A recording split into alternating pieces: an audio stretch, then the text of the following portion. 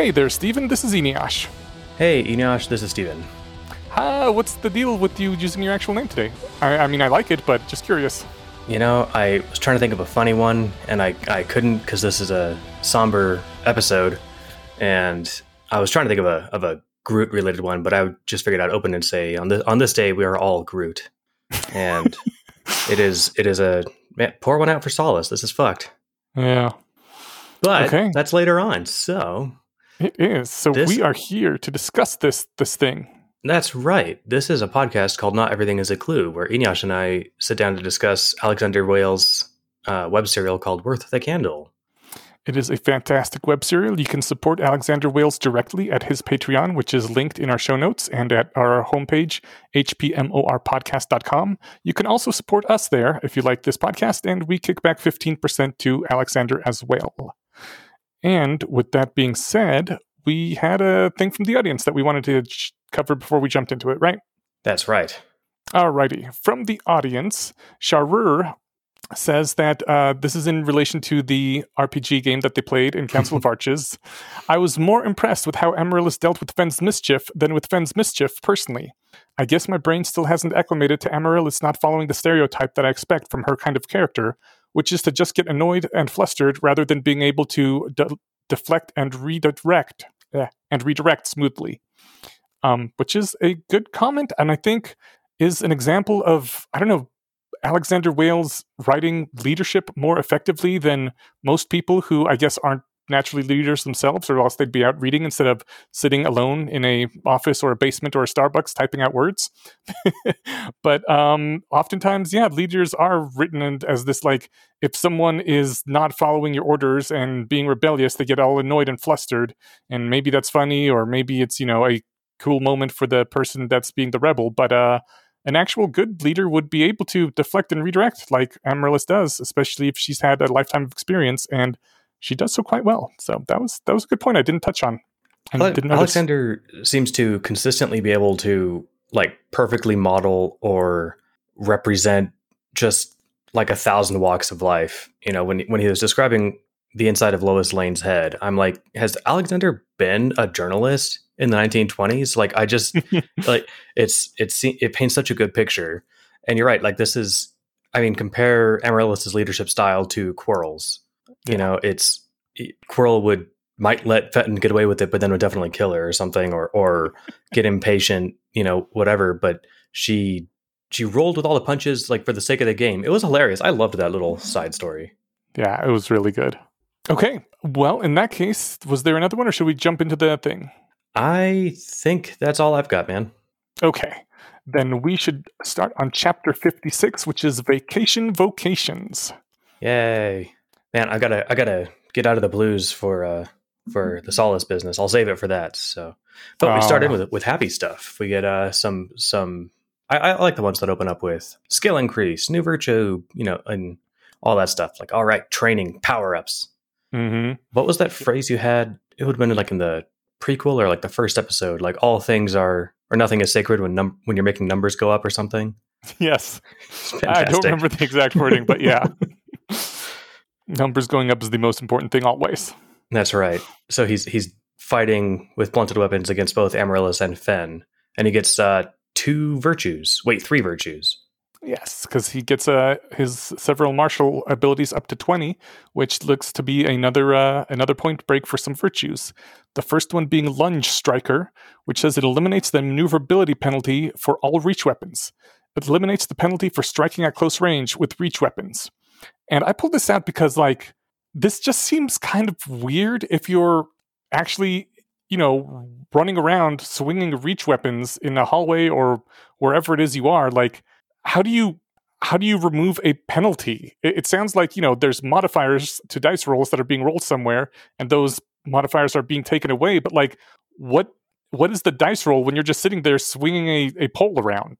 Is it like just before you had less, Kung Fu boost? And now that penalty is taken away, so you get more of it to simulate the -X roll? I don't know. I don't know. This was the first perk. This one, and then he gets Neophyte Blade Bound. And the other one was Prescient Blade. Half the normal penalty to parry bullets, arrows, or other missile weapons. Yeah. So apparently parrying bullets is a thing, and now you take half the normal penalty. I'm that's not damage. I guess that's just like odds of failure or something. But like, there's no reason you suddenly become twice as good at that, right? It's Right. so this lunge striker thing and the neophyte bladebound all fall together. Neophyte lets him meditate with a weapon for a few minutes, a melee weapon, and he suddenly becomes twice as good with it. And this also doubles the parry chance. And so you can and you can cut with it as though it were twice as sharp. So Yeah. the answer to how does Lunge Striker fucking work is magic shenanigans. Like, Damn. because you're right. I mean, I'm swinging a pole arm in a hallway. It's just imagine you're mid combat when you get this level up or this perk, and suddenly you're finding I'm not throwing off balance, and suddenly I'm finding I'm not clinging against the walls as much. It's just going to be just makes you better. Yeah, but I mean, I guess it's just somehow. I mean, I'm trying to think of, like, map this onto anything real world wise, and you could be better, but I've got to think that he's not merely better. Like, this is strictly like magic shenanigans. It doesn't say like you can now tolerate this better or whatever. It eliminates the maneuverability penalty for all reach weapons. Like, Right, but eliminates the maneuverability, doesn't like have it or whatever. Where like you could practice and get half or twice as good at it. Yeah. This makes you perfect at it. It's insane. Like, was the maneuverability penalty the fact that it's kind of large and unwieldy, and now you get to ignore the inertia of the weapon or something? It's strange phrasing, man. I know, it's wild. I don't quite know. I mean, allows you to move, or allows you to more quickly cover ground when moving in short bursts in a fighting stance. That sounds like just dodging in a video game where you press circle to roll or whatever.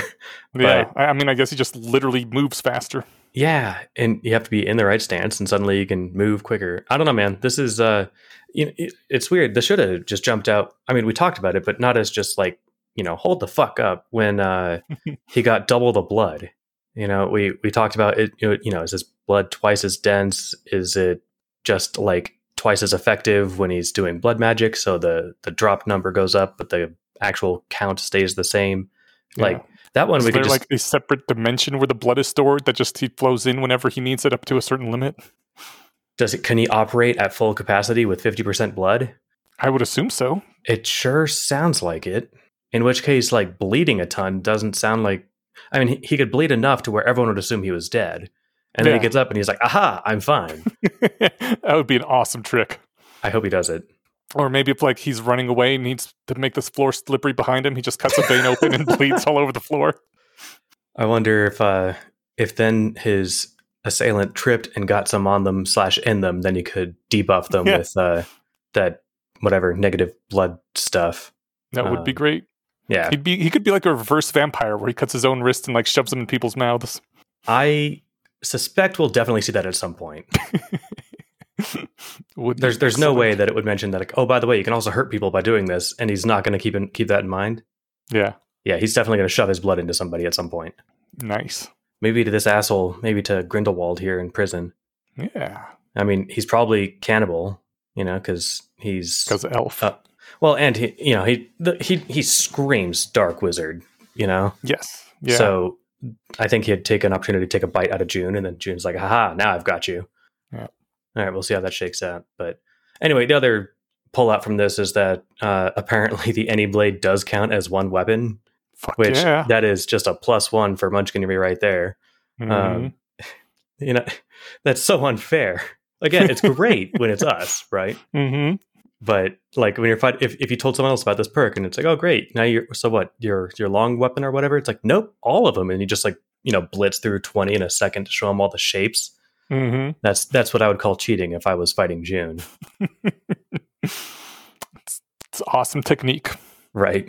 I don't know what else to pull out here. Yeah, he goes on and he's chatting with various companions during this vacation time. Including Grak, who leads, when he asks him about the reproductive system, gives him a 30-minute lecture on dwarven self-insemination.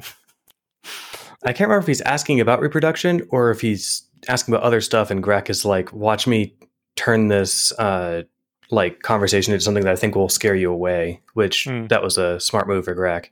It was, but apparently he went on for 30 minutes, so it didn't scare June away. What is there to say for 30 minutes about any sort of insemination? I don't know. There's a lot of erotica written about it, but I kind of get the feeling that's not what Grak was doing. Yeah, he wasn't painting him a sordid, picture. Apparently, it was a lecture.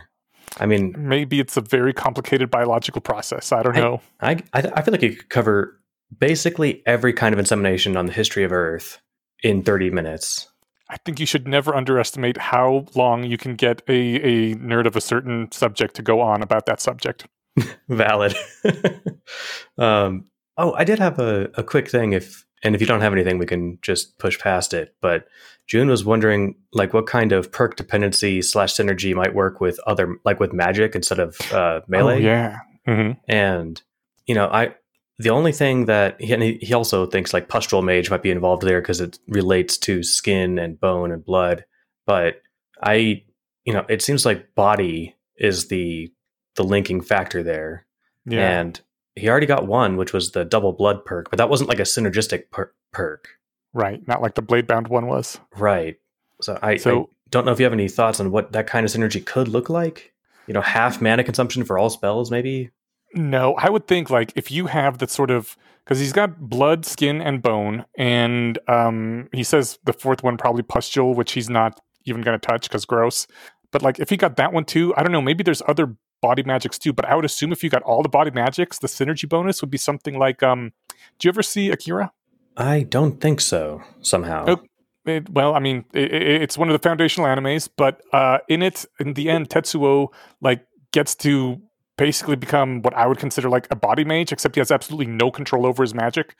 So it just goes out of control and he keeps growing more and more flesh and limbs, and they're, kind of out of control. It's a massive body horror scene, but I would imagine it's something like that where you have almost infinite perfect control over your own biology, and you can, extend it, duplicate it, whatever, except, you could actually control it instead of it being out of control. That sounds like not entry level, like, because Bladebound's going to keep going up until he can cut through 6-inch steel like it was, warm butter. Yeah. So that sounds like the top level perk there. All right, cool. Probably like mastery or rather than neophyte. Yeah, that's fun. I don't have any ideas myself, so I just wanted to brainstorm with you on that for a second. So that was like when I saw your note, that was immediately what I went to. I'd be like, oh yeah, it'd be like Akira, except he can control it. I wonder, maybe better healing powers or being able to create life or something might be another one. Yeah, maybe at first he can kind of be a little bit more stretchy, like Mr. Fantastic kind of thing, right? Or like rearrange his face to look like other people. I'm just thinking if he can, maybe breathe skin and blood and bone and life into non-living objects. Ooh, but that definitely sounds god tier. Yeah, I was about to say. Yeah, so he's not there yet, but all right. So he's talking with Grak about the intricacies of cloacal winking and insemination, and he's trying to get Grak's loyalty up. He explains that, I guess he gets a point for saying, sorry, I'm fucking Fen. But he's trying to explain, hey, look, you saw how Amaryllis and Fen are all badass now? That's because they're at 10 loyalty, and Grak didn't care. Like, he's like, I'm not having any of it. Mm-hmm. And the only downside there, because then June's thinking, well, how do I grind loyalty just to make him better? Which is a nice, way of thinking about it. He's not doing it because he wants Grak to lend him money or something. He's doing it for his own best interest. But since he told him about hey, look, when their loyalty went up, they got these powers, and he's like, whatever, don't care. Then I think Grak's going to be on the extra lookout for loyalty bumps. Grak's going to be on the lookout, or June? Grak, I think he will be less. Whereas this had a positive effect with Amaryllis, where she was not just more inclined to give June loyalty, but was able to give him several points at once. I think Grak is going to be negatively primed to give loyalty. June's going to try and make me more loyal to him.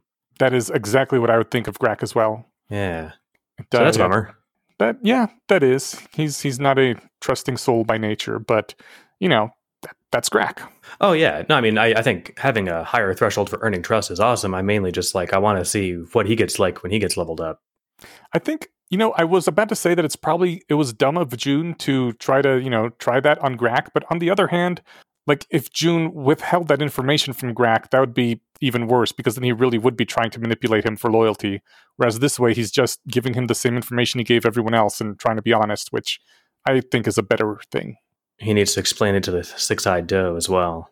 Well, how do you explain it to a doe, though? Your guess is as good as mine. Okay.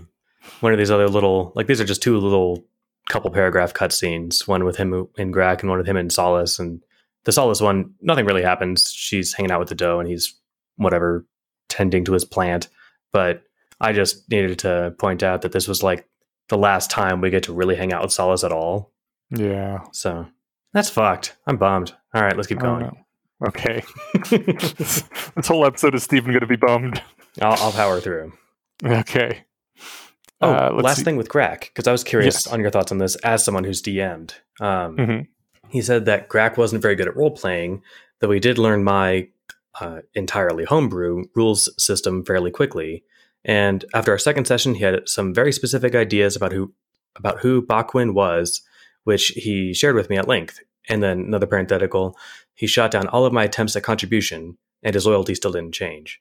So I've never DM'd, but I think that I disagree. I feel like if Grak's got a solid idea of who his character is and knows what her motivations are and isn't swayed by input, it seems like he's really good at role-playing. He may be really good at character creation, but role-playing is more than just the character creation. A lot of it is like interacting with the other players and with the story and staying in character when you're doing in character stuff. I mean, we didn't get to see very much of Grak role-playing, so we just have June's word for it at this point. Oh, yeah, you're right. I was thinking he's good at making a character with like solid pieces and components to it, but he maybe is just basically playing as himself when he's playing Bakwin. Of course, so is Fen, but we don't get to hear him talk about Fen, so. No, and even if you are just playing with yourself with some exaggerated features, that can be fine. But, as long as you keep interacting with the story and with the characters and spinning a tale together. If you're more sedate and not interacting very much, that's can be fine. That's okay. Everyone can't be in the spotlight all the time, but it can be, too much of not engaging sometimes, possibly. I don't know. That would be my assumption of what of how Grak is playing, but I can't actually say. Okay, no, I appreciate your input as someone who's DM'd stuff. So, all right, I'll lead us into the I'll lead us into the Fen bit. So, they're not discussing any of the narrative business with Fen because she just can't handle it, and so her way of dealing with it is just not thinking about it or talking about it whatsoever. Which he says he kind of admires. That he said if we'd been on Earth, they would have probably been, oh my God, is that an elf? But after that, they'd gotten over that. They would have said that this wasn't a healthy way of dealing with problems. Yes. And first of all, that was funny. And second of all, he's not wrong. I do think, and I think I got my first real example later on in this reading. Like Fen's inability to just look into the darkness and face reality is going to stymie her ability to contribute to the group. She seems like she can't handle it at all. And before I forget, because I remembered I thought this, like Grak puts up wards later and they're talking in them, and she's just like, I'm out. And like she just walks through them. She didn't know that they didn't also hurt people. Like I didn't know they didn't hurt people. It could have been a physical barrier, but she just goes walking into it. Now it was only supposed to block light and sound, but it's like, I don't know. She's gonna just I'm curious on your thoughts on this. That's why I pulled it out, because I feel like her inability to even be in the same room while this is being talked about is A, not a good way to deal with problems, but B, going to bite all of them in the ass. Well, I basically agree with you on both counts. I really empathize with Fen here because that is my natural instinct too, to whenever there's an issue, just ignore it and hope it goes away. I'm not terribly good with personal conflict, and it's been a real struggle. I've been trying to get better at it. I think I have gotten better at it over the years, and I can actually confront things now. But I totally get her instinct, and I was like, yeah, maybe this is another one of the reasons I like Fen so much, because I see a lot of myself in her, And that would be my first instinct too. And now I have some training to go against my instincts, but she still sticks with her instincts, which is also extra relatable because her instincts are literally life-saving sometimes with her luck things. So you don't want to go against your instincts because then you end up fucking going to the host and going to be executed after your mission. It must be hard to have character growth as an elf when your instincts basically literally always serve you really well. Yeah. Yeah, and I mean, to be fair to her too, it's not even just like interpersonal conflict. This is like existential conflict. Yeah. So, it is a lot, but everyone else is taking it in stride. They're like, all right, this might be the case. Let's chat about it. But they're not the ones who are going to either be serially cheated on and or cut in half or meet some other ill fates. So, right. The fact that she just walks right out when that sort of thing is discussed is, I think, really going to be a liability because maybe things are decided or said in there that she could have had some input on and now she doesn't. And then she's got to get caught up to speed on what they're going to do once they reconvene. Yeah. Or they're going to need to have a conversation in a situation where she can't just like run away. Maybe she'll hide in the glove. I mean, I don't know. I guess we'll see. But all right. After they get done with all that, they are just laying around talking about Earth. He doesn't talk about D&D because Arthur comes up and she can't, it's too close to home. And so he's just talking about Earth shit, nuclear weapons, the Eisenhower interstate system. Yeah. And then as they're falling asleep, she says that we could go to McDonald's together if they ever go to Earth. And he says, please let McDonald's not be the only thing you've taken away from what I've told you. And she says, Juniper, they have 100 billion served. You have to respect that. That was an awesome line. That was fantastic. We both pulled it out. Yeah, it was fantastic. I mean, hey, she's right. Can't beat that. So they call it a night. He wakes up before Fen, and Amaryllis is already up. And luckily, because Fen's still asleep, he can actually have a serious conversation with her about serious stuff because there's no worry about spooking the half-elf. And I guess they're going to, I'm not sure, it's montage chapter, but they're sitting down to compare notes, and you didn't pull this out, so I was curious, because, I mean, we can't both pull out everything, but this line was, we had both taken note of the largest thing that stood out. There were precious few plots or narrative arcs that Uther had left behind when he disappeared, but the reason for that eluded us. Yeah. And all I can think of is that he didn't want to leave any loose threads. Like, he probably wrapped them all up as best he could on his way to wherever he is. That would be my guess, too, that since, he's still a decent guy and he's trying to be the best king ever, he doesn't want to leave his kingdom with all these, adventures right in the middle of them, all these monsters still running around unvanquished. So he wraps up as much as he can, as neatly as he can, and maybe there's a few things left undone that he can't quite get to, but once that's all done, then he takes off because he doesn't want to just drop things and go. I could see how that would work with quests, but like with narrative arcs, that's almost like, did he finally have that whatever growth moment with all of his kids or something before leaving too? Like, those seem harder to wrap up intentionally. I get. Well, I mean, when he's been writing and looking at narrative arcs for 40 years of his life at this point. Maybe, Valid. Yeah, maybe timed he's them all up. Gotten into a place where he can kind of recognize when they're coming to an end and can speed them along or slow them down or just nudge them in a direction. Yeah. All right. Well, that settles that for me. Okay. I mean, that's my guess anyway. Yeah, that's good enough for me. They do talk a bit about how he is losing weight again, which is bad because he's, super muscly and 2% body fat and all that shit. Well, probably more than 2% because it says he's attractive. But he's shedding weight. He's sickly. And Amaryllis said, if I had no desire to eat, but it was necessary for the survival of myself and my party, I would endure the pleasantness and force the food down, which I pulled this out because I thought it was just brutal. Her calling back to look, I was willing to get married to someone and have sex with someone I didn't like for the rest of my life for the good of the country. And you can't even force some food down for the party? Like, man up, stop being such a candy ass. Is that just a wimp? Yes. Yeah, you said, I see your note here where you says, what is candy ass? I think I got it from old Western movies or possibly like parodies of old Western movies, but it's the non-gendered version of don't be a pussy or man up or something, right? Because all genders can have candy asses. See, to me, that sounds like a good thing.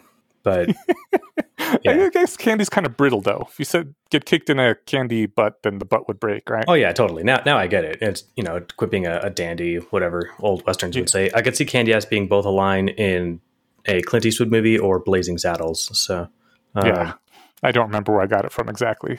So do you think that she was giving because he took it as a reference to the conversation they had about like, I would endure if you wanted to fuck me or whatever because I wanted to stay relevant. He took it as a reference to that, and she's like, "Oh no, I wasn't doing that."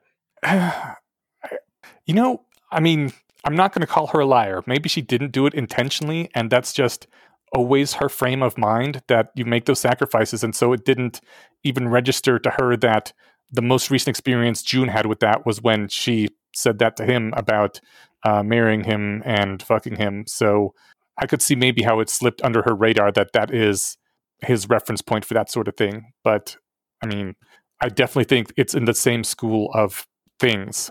Yeah, maybe it's not intentional reference, just because her idea of like, look, you bite bullets, that's what you do. And if that means eating a healthy meal, June, you suck it up and do it. Yeah. All right. Yeah, I can dig it. I just thought that either he was seeing sassiness or there wasn't, or she was playing it off perfectly. But yeah, I like that. Let's see. Oh yeah. So she's got her Horcrux, and he asked how it's going with her, great grandfather or something. Yes. And she says that the relationship between us is not of an ancestor helping his descendant, but of a man attempting to exert his values on the world from beyond the grave. And I understand why she's annoyed. I get the complaint. But like, if one of us were trapped in a gem and 300 years in the future, the world was all like The Handmaid's Tale and full of sexist bullshit, like we would definitely be trying to exert all our values on the world too. You're not just going to stop trying to make the world better because you're stuck in a gem. It's true. And if you happened to have been a Nazi that was frozen for 300 years, you would come up and be like, wait, what the hell? And you'd try and be pushing your Nazism. Like her grandfather was a Second Empire guy, right? Yeah. Yeah. Like the Nazis would be just like, how are you letting all these lesser races run around? And I don't know what the Second Empire person would do because we don't know very much about them yet. But apparently they would be less than helpful when you ask for help and mainly just complain about whatever, yell at clouds. Yeah. Oh, and we got to mention her eyes glow blue and the room gets cold when she uses the Horcrux to talk to her grandfather. So this, I mean, I don't want to be the one to call out what's obviously a narrative thing, but that's never good news. No. This is definitely some kind of bad juju that she's got that she's using here. What was Hermione's line when talking to Mr. Hat and Cloak? It was like Quirrell says, haven't you ever heard that looks can be deceiving? And she's like, oh yeah, but people often forget that they're often not. Yeah. So while this could just be the lightest, holiest magic out there, I'm getting the strong impression that this is dark magic with a capital D.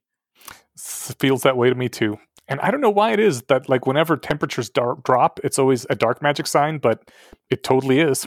I guess cold means death. Yeah, that's probably it. Like if the room got more humid or something, I'd be like, all right, I guess. Don't know how to read into this. Yeah. But when it gets cold, you're like, oh, yep, something evil this way comes. That's right. All right. So they're talking about his bonitis and yes. Okay. So they were talking about what to do about his bonitis, and she did get something from her grandfather, and she's like, if I tell you, and it appears as like what she thinks they should do, if I tell you and it appears as a quest for you, then can we agree that we will have a long conversation with the others and not decide on it as a good course of action simply because the game said so? And then he asks, were you planning on not telling me?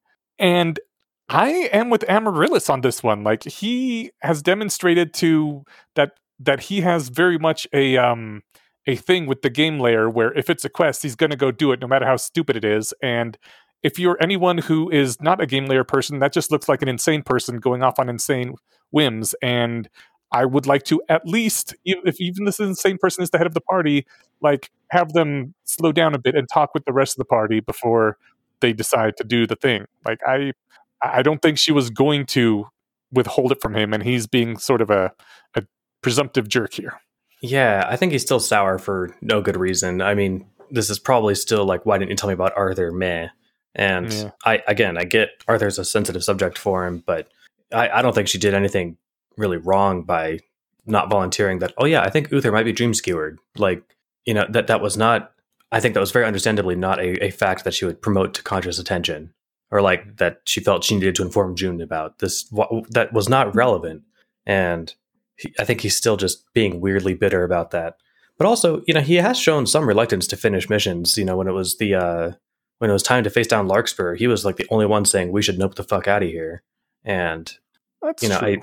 I that said, this quest is going to kill him, where he thought maybe he could ignore Larkspur and cut his head off later. So yeah. All right. Then I was thinking, if that locket says, "If you restore me to life, I can help June's soul," then I want a cookie for predicting that. And I also just predict in general that her talking to her ghost granddad in that haunted way is bad news. It certainly seems like talking to an AI in the box. Right. I think Amaryllis is smart enough to never let it out of the box, but you never know. Yeah. It also, she didn't mention that she could let it out. She just said that she could delete him and put herself in. But so I was guessing that might have been the quest that she had. But no, it turns out that she's got another idea, which is break Grindelwald out of the prison. Yeah, I was going to say either completely stupid or like the best chance they have, but those aren't necessarily mutually exclusive. Yeah, that is true. All right, so she said that it would be suicidally stupid, and that's what triggered the quest, right? Yeah, that was a really interesting point. Like, she explains the quest first, like that there's this Second Empire soul mage locked up in a Ascension prison, and they could break him out. And she pauses, and like June doesn't react or anything. So she says, "But that would be suicidally stupid to do." And then the quest appears, and like June asks, "Do you actually believe that it would be suicidally stupid, or were you just saying that to help trigger the quest?" And like, given how smart she is, and that she made that pause right before the last part, I am almost 100% sure that she on purpose said that last part to trigger the quest. I think. I mean, we can argue about that if you want, but I think like the real question is like, did the game know she would say that, and then delayed giving him the quest until she actually said it? Because in my opinion, if she was like, the game knows she's the sort of person who's going to push that to try to get the quest and was doing it for dramatic effect. And like, if she was the sort of person who wouldn't add that to prompt the game, I think it would have still given him the quest anyway, even without that last part added, the suicidally stupid part. I agree. I mean, I know that I'm super confident that she added that last bit to trigger the quest. They were all in the room when Fen delivered the questy sounding version of Penance for My Clan for Grax, and that's what triggered the quest, right? So apparently the game likes flowery language and good setups, and it's. If she just held out and didn't say it, though, do you think it still would have given her the quest? Given June the quest? That's what I'm wondering. Like, I don't know, because the Penance for the Clan thing they were already kind of doing, and then it didn't give them the actual quest for it until to the proper setup. And so I mean, I guess there's two ways to look at this. Like, either the characters have to say it in a certain way, then that's just like the DM being kind of not ridiculous, but funny. It's not the right word either. The DM is kind of trope savvy and wants to play on that. Right. It's like, I'm not gonna give you a quest if you just say, I want to do this thing, but if you say, it is the most important thing for the vengeance of my family, and then it's like, that smells like a quest. Yeah. So I currently, it seems like you can trigger quests for things you're already doing just by asking or by saying it in the right way. So I think that's the case. Like, to me, the scarier question is that the characters will say things in a certain way to trigger quests. Not that if they do a quest happens, but that the characters will say them that way, because that takes away their autonomy, and we're basically conceding that they're all scripted NPCs. Oh. So like, if Amaryllis had paused there and then didn't finish, if if the game made her say the rest or something, but it seemed like she was testing, that's why she paused. Yeah. So I don't know. I guess I don't want it to be where the game forces these things to come out of people's mouths, I mean, I don't think that would make them into NPCs any more than it would make someone into an NPC to say Avada Kedavra to cast a spell. Like, you have to say the magic words to make it happen, but it doesn't make you an NPC when you decide to say them, right? No. But if the game makes them say it, by make it, I mean the game wants the quest to happen, so the game makes a character say the right thing. That would be awful. That's what I'm saying. So not that they're compelled to make the quest happen because they want it to happen from the inside, but they're compelled from the outside to make the quest happen because the DM wants it to happen. Dude. And what if like they're normal people almost all the time, but then every now and then when the game wants the quest to happen, they get the compulsion? Like they were saying at the end of the Council of Arches chapter, someone from outside decided that this is the way it has to be done, and so the character is forced to do it. And then afterwards, the person on the inside of the game just kind of thinks that they decided to do that and rationalizes it, like the same way you were saying when someone pokes your brain to make you raise your hand. Yeah. That would be pretty horrifying. At least that beats the full NPC thing, where there's no lights on and they're just really realistic pixel objects, right? Right. I still don't think that's. I don't even think that's like possible. I don't think that's what's going on here anymore either. I definitely think it's possible. I mean, if this is a simulation, the game has some insane computing power. There's no reason it couldn't make, especially if it's perfectly simulating June's mind to put him in the game. It can simulate made up minds, and then it can just not have the lights on, and or it can make the NPCs, if that's what they were, seem autonomous and real and whatever, sentient. But have them not be that way. But my current best guess is that these people seem to be at least sentient enough to matter. You don't have to have once had a meat suit to have moral value. Right. And I do think that she decided to add that last part, like, of her own free will, because she was like, I want to see if it'll happen. Me too. Yeah. Like, this is her own little test. Do I have to say something stupid to get the setup to happen? And it turns out that she did. Yeah. Anyway, Crimes Against the Soul. Journey to the autonomous prison on Sulid Isle and retrieve the criminal Falhatter Whiteshell from his confinement there. I just called him Grindelwald over and over in my notes. It's a good name. Yeah, I mean, I don't know what soulfuckery Grindelwald did, but, far away prison, bad guy. And I know how to spell Grindelwald, even though it's not an easy word either. Yeah. And how to pronounce it. That's right, yeah. Falhatter. Wait, Falhatter. Yeah, fuck it, I can't pronounce it. Yeah. That's why we're going with the big G. Works for me. All right. And we do find out that people used to be sent there for life, and it stopped being used once Anglican began the programming of Final Trial by Adversity, because that is when they started throwing people into the zombie lands, and if anyone who survived got to join the host instead, which I guess makes that particular punishment not as bad in comparison. Like, if my two choices were either be locked up in Supermax for life without parole or be thrown into the zombie land, and if I survive, I get to join the host and work my way back into society, I would probably take the second one. Yeah. I mean, there's still a big question mark about what join the host means. I assume it's like join the French Foreign Legion.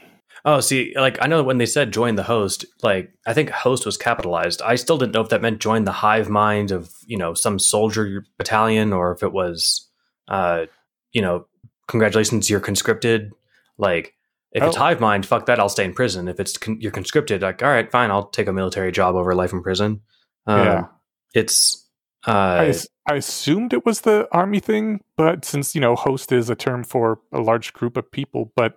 You're right. I mean, since it is capitalized, it could be like even worse than we think, but then I don't think many people would choose that option either. I don't know if they get choices. Well, yeah, that's a good point. I don't get the impression that they're still sending people to the Supermax. I think that, also, and I don't think it's a spoiler because, if whatever way you came down on host, because we talked about the same stuff way back when the host first came up in the first episode. We were so young. Are elves in this? I think they mentioned. Are they immortal or just very long lived? I think they're just very long lived, Okay. but I Because, don't know how long that is exactly. yeah, I mean, life in prison when you're going to live to be 30,000 years old is pretty fucked. Yeah. If you're only going to live to be 500, when the average human lives to be 100, then fine.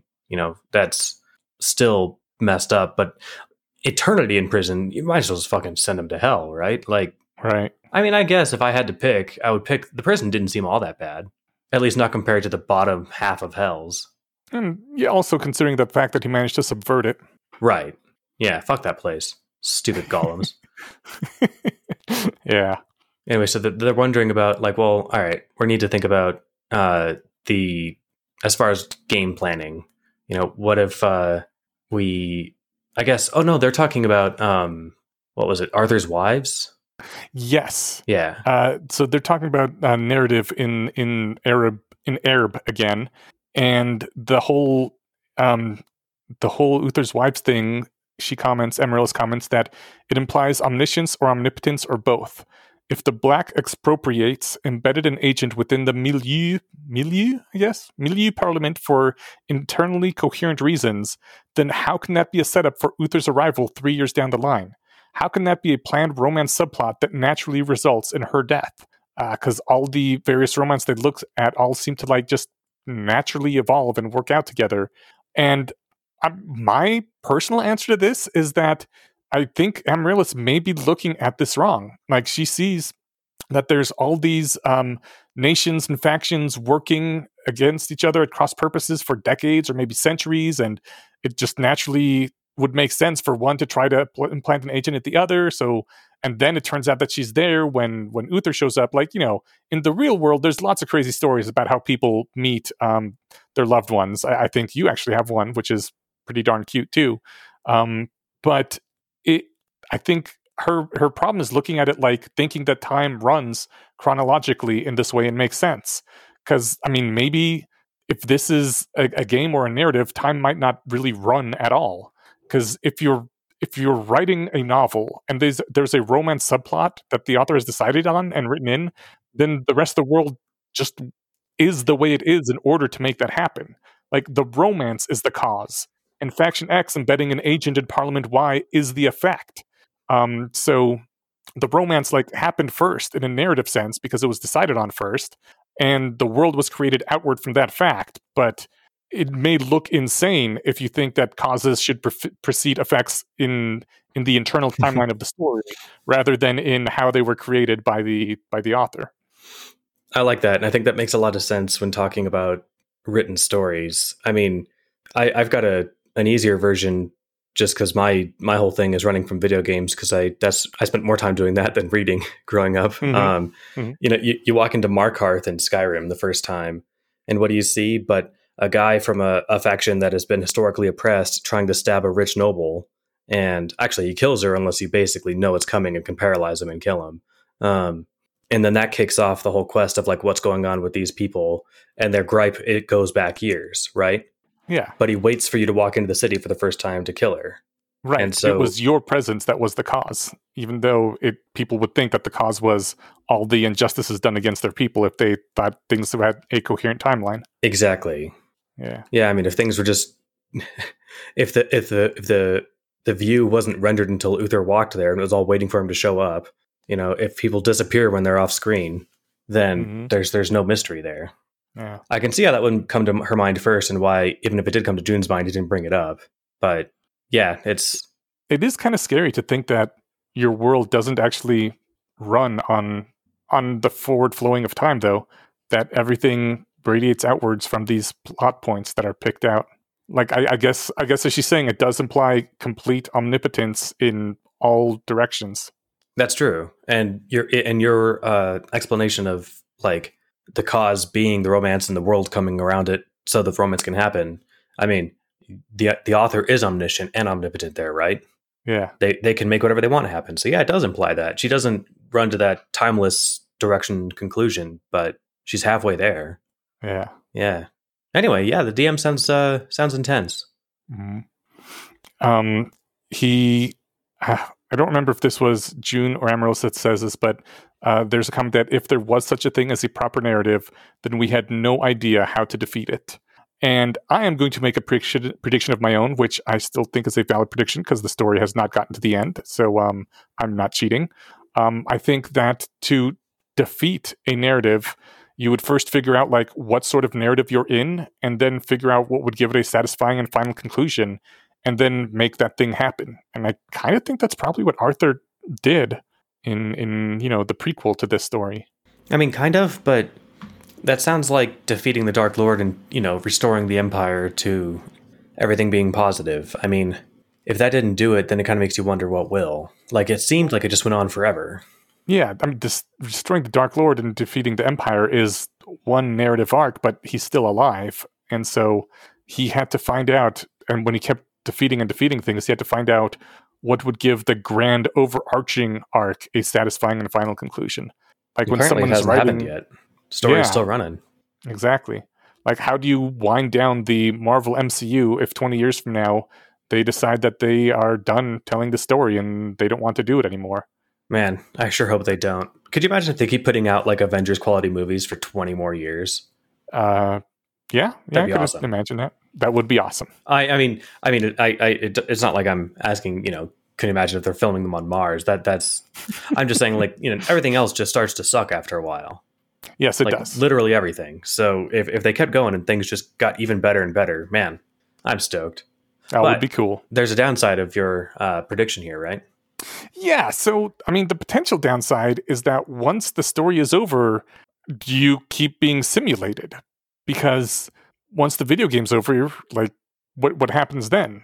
Yeah, I mean, when I'm done with the game, I turn it off. When I finish a book, I close it.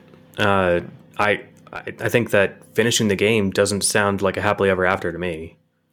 Yeah, I don't know. I mean, on the one hand, yeah, you don't really want to finish the game because then the simulation stops and that sounds kind of like dying. But on the other hand, what if like there was a quick simulation of they lived to be 85 and died happily surrounded by oiled, muscled men, and then the person being simulated has that memory of living for 65 years in that happy life. Like, I mean, the example I would give is for video games is BioShock.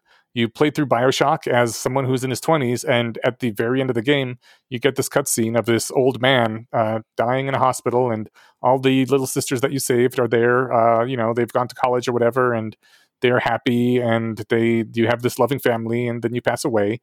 And we don't see the intervening however many decades it's been, but they happened. Like, all the characters that are simulated in that final scene remember them. So maybe once the game is beaten, it can be get a quick simulation like that at the end, and it counts because all those memories are still there.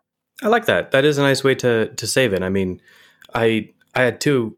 Well, in BioShock, the protagonist is actually like 3 years old. They were genetically modified to be, aged ahead.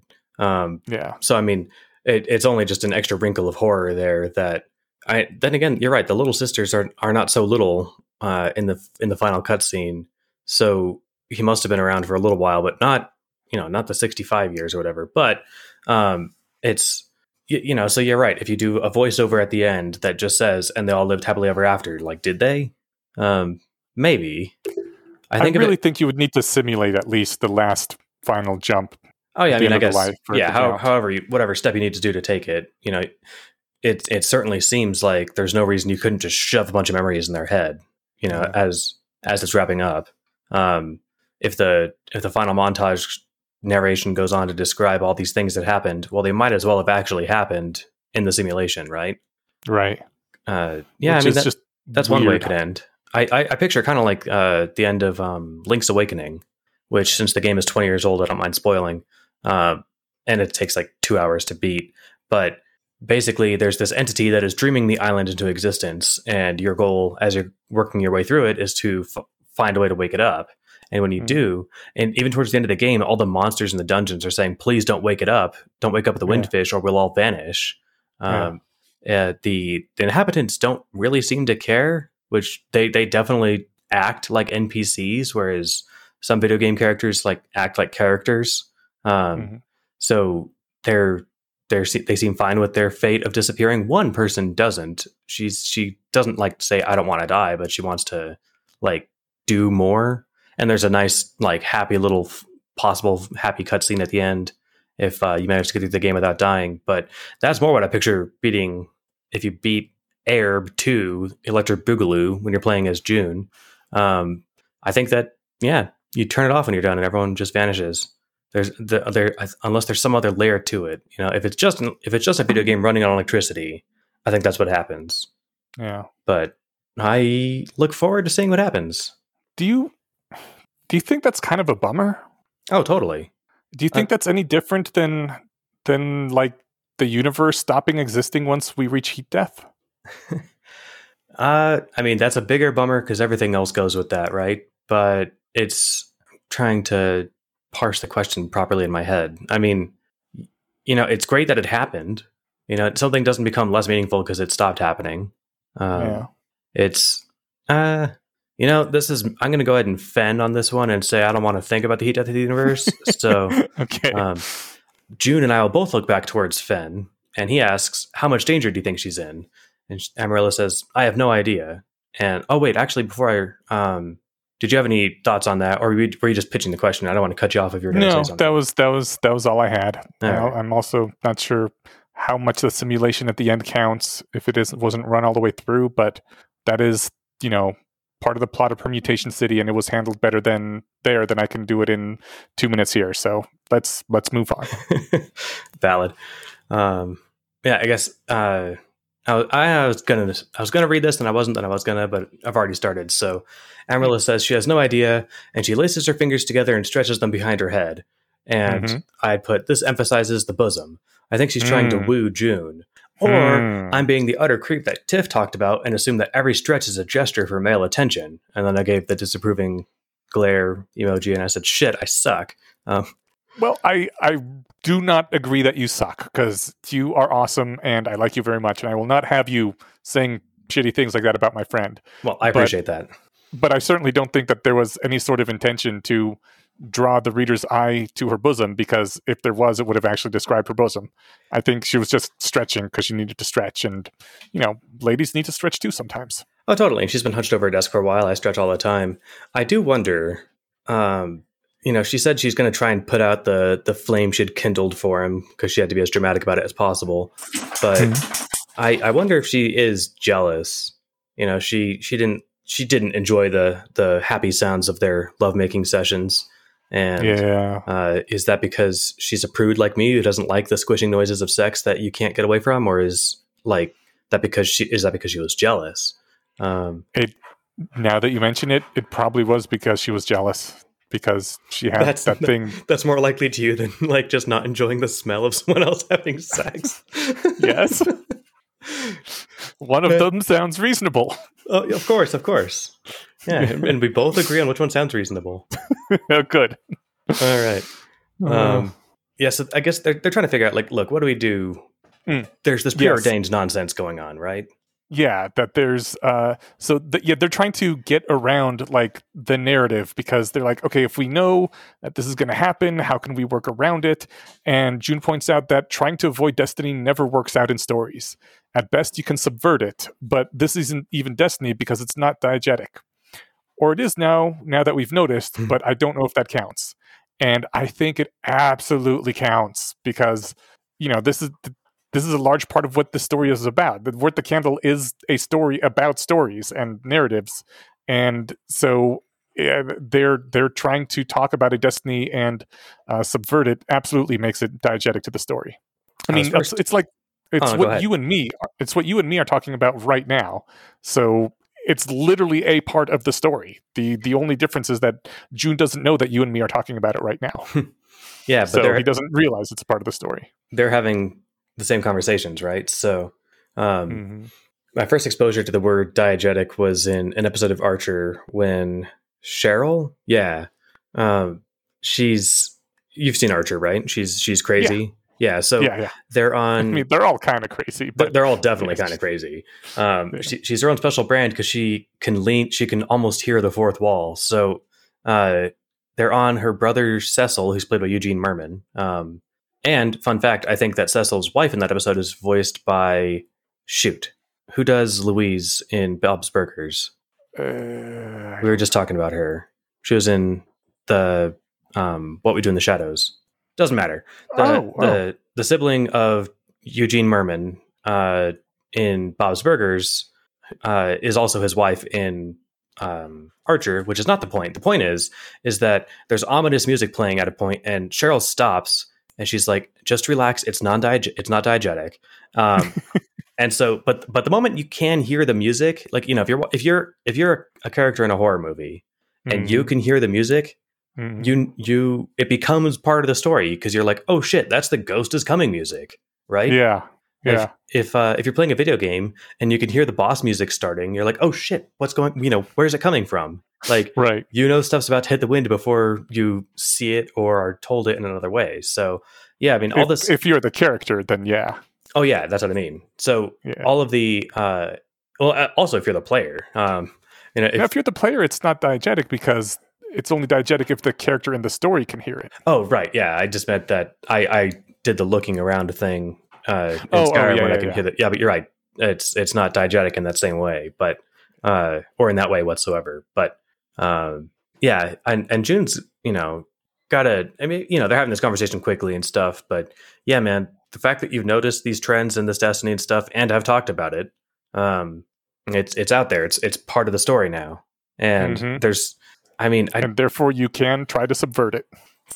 Yeah. I mean, so I guess when he's DMing and his friends break character to talk about the story that June's putting together, like they talk about the, what do you call that? The planning thing with the elevator, where like if you talk about a plan, then it's going to work out, and if you don't, yeah. Or if you talk about a plan, it doesn't work out. Yes. So they break character to talk about that, right? And so he's put in a tight spot of like, okay, well, how do I deal with this? Because they've already acknowledged the trope. So you know, it puts the DM in this unique spot of like having to cope with self-aware characters. Yeah, and this turns out to be a confusing problem. Yeah, I don't know. I mean, so Amaryllis is like, oh, well, we can try manipulation. If we assume that narrative is desired from us, we could act in more dramatic ways, which she did a science on and worked a minute ago, right? Yes, exactly. And he says, well, we'd be acting. It would know. And she says, you think it's that powerful? And there was something different about her. And it took me a while to realize that it was a touch of fear. And he says, no, I don't know. He adds, I don't know, because he's not a good liar. So the DM's absolutely that powerful. You know, the thing is that it waited for her to say the quest in the dramatic fashion, but I think it also knew that she was gonna say it. Or, I mean... Suspected? Yeah, because if you know the future, you don't get free will. I don't know how what the theological bending over backwards to explain that can be, but granted, free will is a whole thing, but you know, if I know what I'm going to do, then it's not like I get, you know, the feeling that I could have done otherwise, right? Yeah.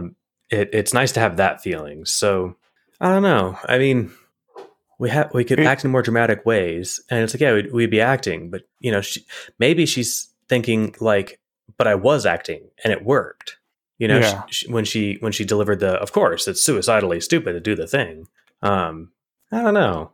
I mean, so this is just like the big question of, you know, it seems to read June's thoughts. So I don't think you can hide anything from the DM. I just assume that works for everyone else. But maybe not. Maybe the DM only has special access to June's mind. And well, I don't know. I think so. When they're talking about this whole manipulation thing, she also brings up her character being killed in the last game, and how June could have changed that. That he'd said the rule 0 was that the game master supersedes the rules, and he could have just said that the Mortling missed.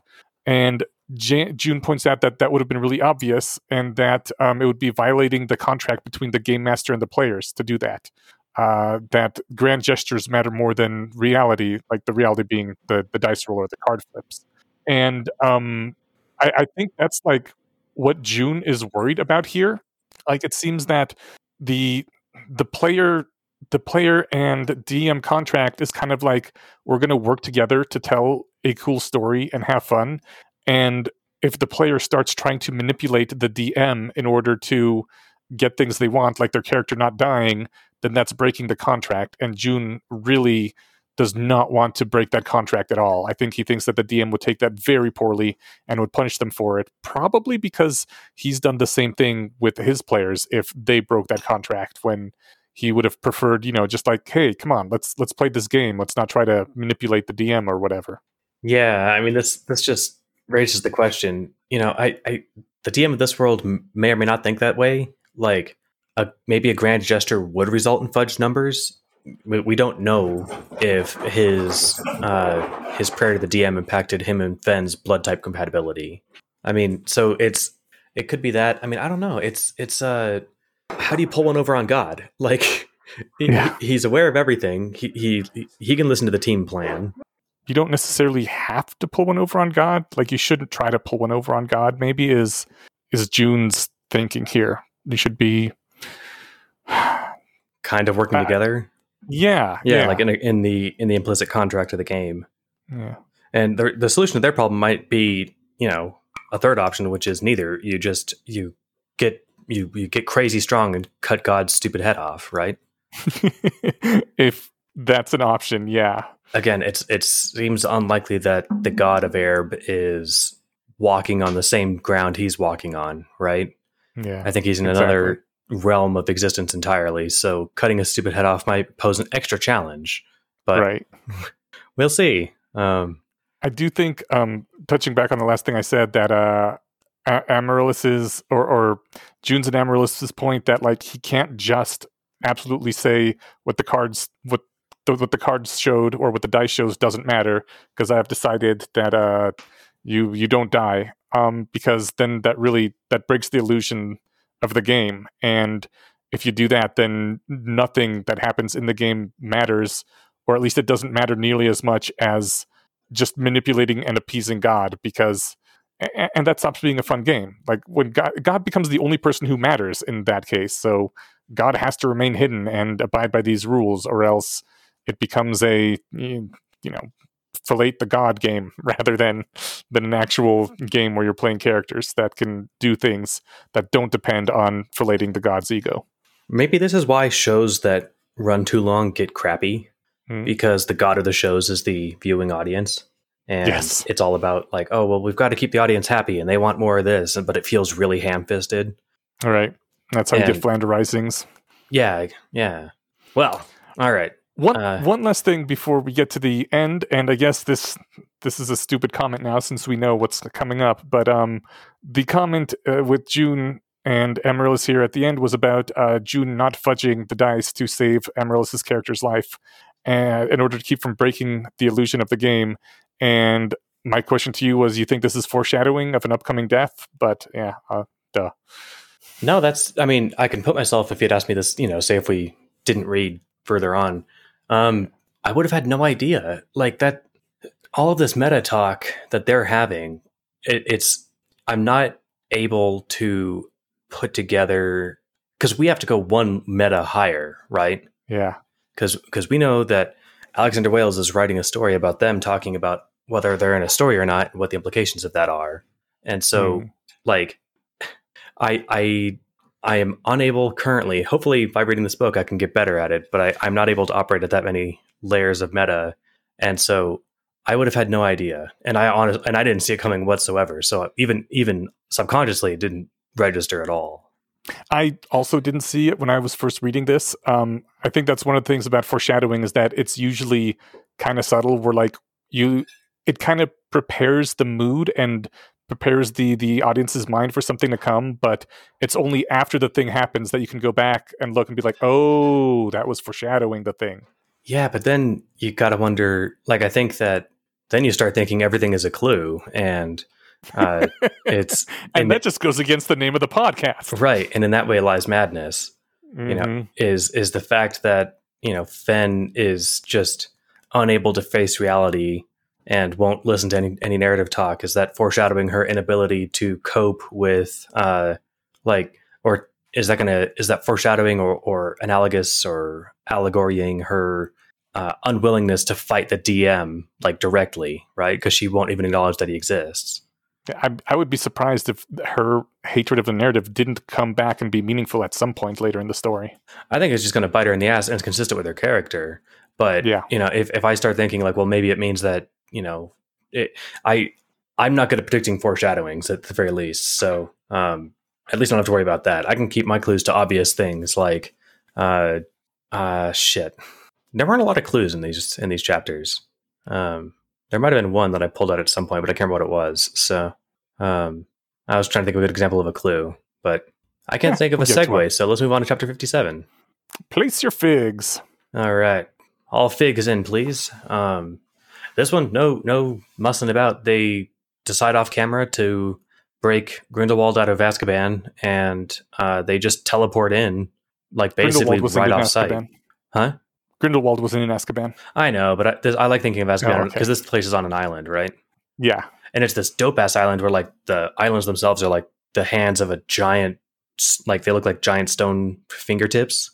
Yeah, like a god is reaching up from the water or something. Yeah, it's an epic visual. And then I think it says something about how it was made like shaped so that we could build stuff on it. I'm like, did they really just like shoot holes in it with void weapons and hit it with like hammers? Because that sounds like some serious grunt work. But that's what it sounds like. Yeah. Well, they're gonna break Bellatrix Black out of Azkaban. Okay. I don't know. I'll stick with Grindelwald because we can't have too many things. But what is the name of this prison? Because I don't remember. Yeah. All right. We'll stick with Azkaban then. Okay. We could just call it the prison. The prison. All right. Let's see. I mean, this isn't foreshadowing, but so there's two things. It says that this is where they set off camera that they're going to do it, and everyone agreeing that the prison break was going to be our next step, largely because I was, in parentheses, perceived as deteriorating. And I'm like, first of all, perceived as, dude, how's that floppy hands treating you? You are falling apart. And I mean, foreshadowing or just narrative, whatever. I feel like breaking Grindelwald out of prison so he can fuck with June's soul sounds like exactly the kind of thing that they'll look back and be like, man, that was stupid. It might be the thing that leads to the next quest. Right. To the next your conflict soul. point. Yeah. Yep. I'm really curious what's going to go down. I don't know if this counts as a prediction. I could save this for the end of the episode, but I don't think we will get his bonitis cured or his soul fuckery finished by the end of the next reading. Okay. I think this will drag out a bit longer. Okay. All right. And then Grak has a great joke because this guy is a secret level 50 comedian. He raises his monocle, looks at the building, which, did we mention, is like a sentient AI, like automated prison? I mean, it was mentioned in the text, so everyone listening to the podcast knows this. Yeah, except for Scott. Unless they're not reading along, Scott. He might be reading. I'll have to ask him. Okay. Anyway, yeah, it's a sentient prison that has some sort of intelligence behind it, but it's been abandoned for centuries, and nobody knows what it's been up to or how fucked up it's been, which is just its whole own thing. But so that's what this prison is. Grak holds up his monocle, and I just imagine him looking very thoughtful for a minute. And he says, the building is magical. And like Fen laughs. June doesn't find it funny, but then Grak kind of like cracks a grin. So he obviously meant it as a joke, which good for him. That was hilarious. Yeah. I'm not sure if it was hilarious, but good for him. Like the fact that he meant it as a joke was cool. I mean, maybe I've got a low bar for hilarious. I think it was funny. And I appreciate him making a joke. I'll put it that way. Yeah, I like the moment. It made me chuckle, like literally. So. Oh, cool. Yeah. Okay. I mean, hilarious might be, eyes watering, can't breathe, falling out of your chair. But it was good humor. All right, yeah. So it's I don't know. Like I said, so the AI or AIs maybe running the prison may or may not have alignment drifts over the last century. And the fact that you can build AIs or sentient machines on Ereb is epic. It also didn't occur to me because there was that this is the point where they said, oh, maybe we can get him to like tell me the thing that it takes to unlock soul magic. Then we can give him the finger and leave. Amaryllis kind of just gave him hints about how blood magic worked, and then he unlocked it, right? So I hope that's what happens, but I don't think that's what's going to happen. But you can build AIs. Then again, if this is a video game, you can build AIs. That's not a big deal. I'm looking left and right for anything that they can use to escape a video game. But I mean, like you can build an AI in a video game that lets you build AIs. It's not a real AI, right? Yeah, it's an automated building. There's AIs in games all the time. The thing with the building is that it can't recursively self-improve the way an AI running on a computer in our world possibly could. Yeah, it can't examine its own code because it's running on magic. It can't upgrade its own firmware because it's running on a magical prison building. It's very constrained. So the things that make AIs possibly super powerful in our world don't really apply to a sentient prison. But I wonder if you could just make, if you change up the requisite conditions and then try to make your own recursive AI. Like, I still don't think that if that's, again, I switch from video game mode to DM mode. The DM will just be like, no, that doesn't work. Like, you try and the computer gets hot and melts. Like, nice shot. So, yeah. All right, yeah. Killing God is going to be really hard. But again, if Kratos turned to you while you're playing the game, was like, hey, Steven, can you not turn off the Xbox? Because I really want to keep living. just leave it on overnight. Like, he might be able to convince you to not turn off the Xbox. That's true. That would work immediately, and I wouldn't sleep that night. I don't know what I would do. Right. Yeah. So, but this DM knows what he's doing. And it's all on purpose. This is so weird. All right. This is great. I just wish I could get. My only small comfort is the fact that hopefully you are also mired in the terrible agony of uncertainty about what's going on, because at the current part of the story, not everything's been resolved. And no, it has not. Well, in not that case, close. I feel much better that I'm not the only one suffering here. So, all right. Yes. Yeah, we got a great prison with giant stone golems, and it looks foreboding as hell.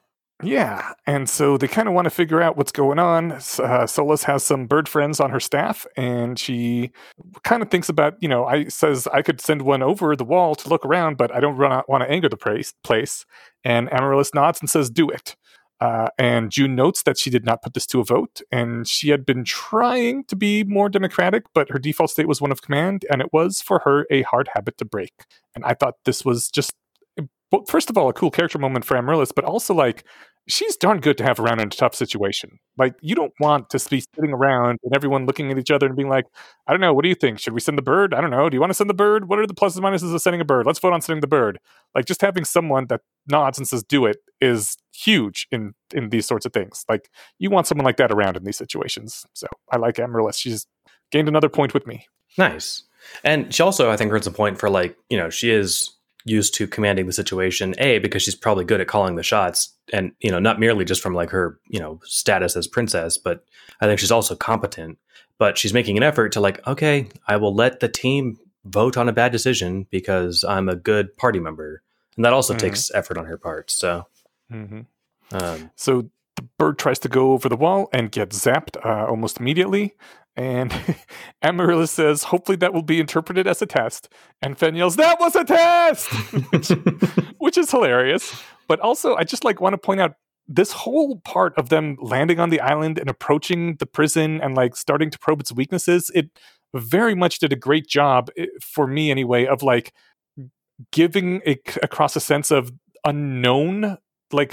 There's probably some kind of danger there, and we don't know what it is, and everything is kind of spooky, and we're trying to explore, and it's mysterious. It's like boarding in a derelict alien ship or something for the first time.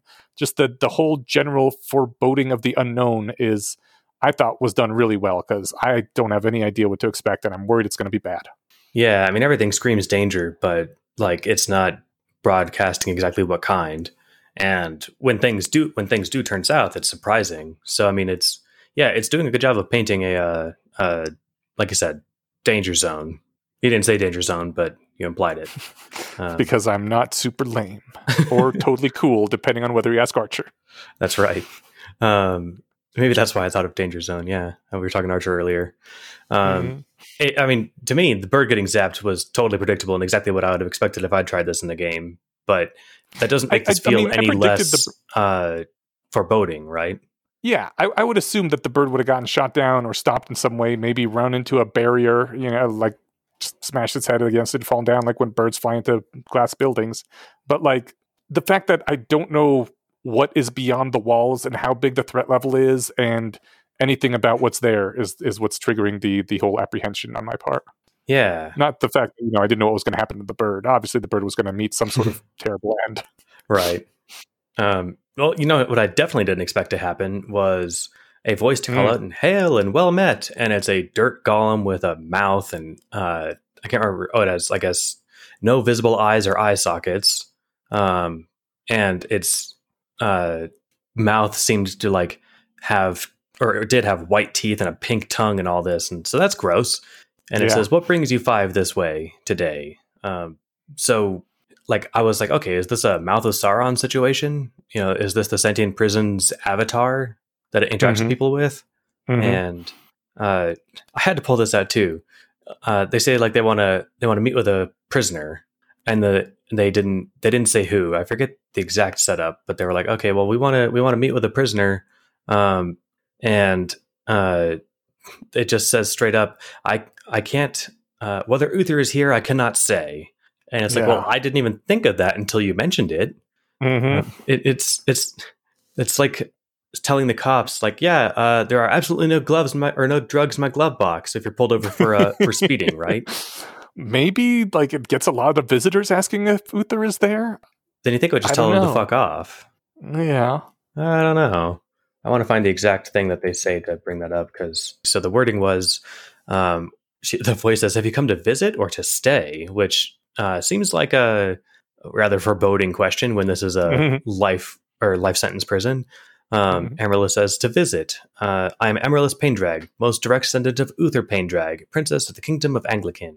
And that's where she says Uther. She can't say if Uther's here or not. So okay. So it wasn't like totally out of nowhere. It sounded like she was saying, "Is my great great great granddad here?"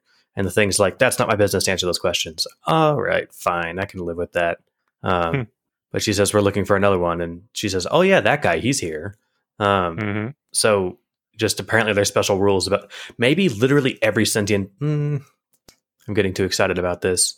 It could have been part of like Arthur's capital L Lost King status that like every sentient thing can't answer questions about Arthur's whereabouts.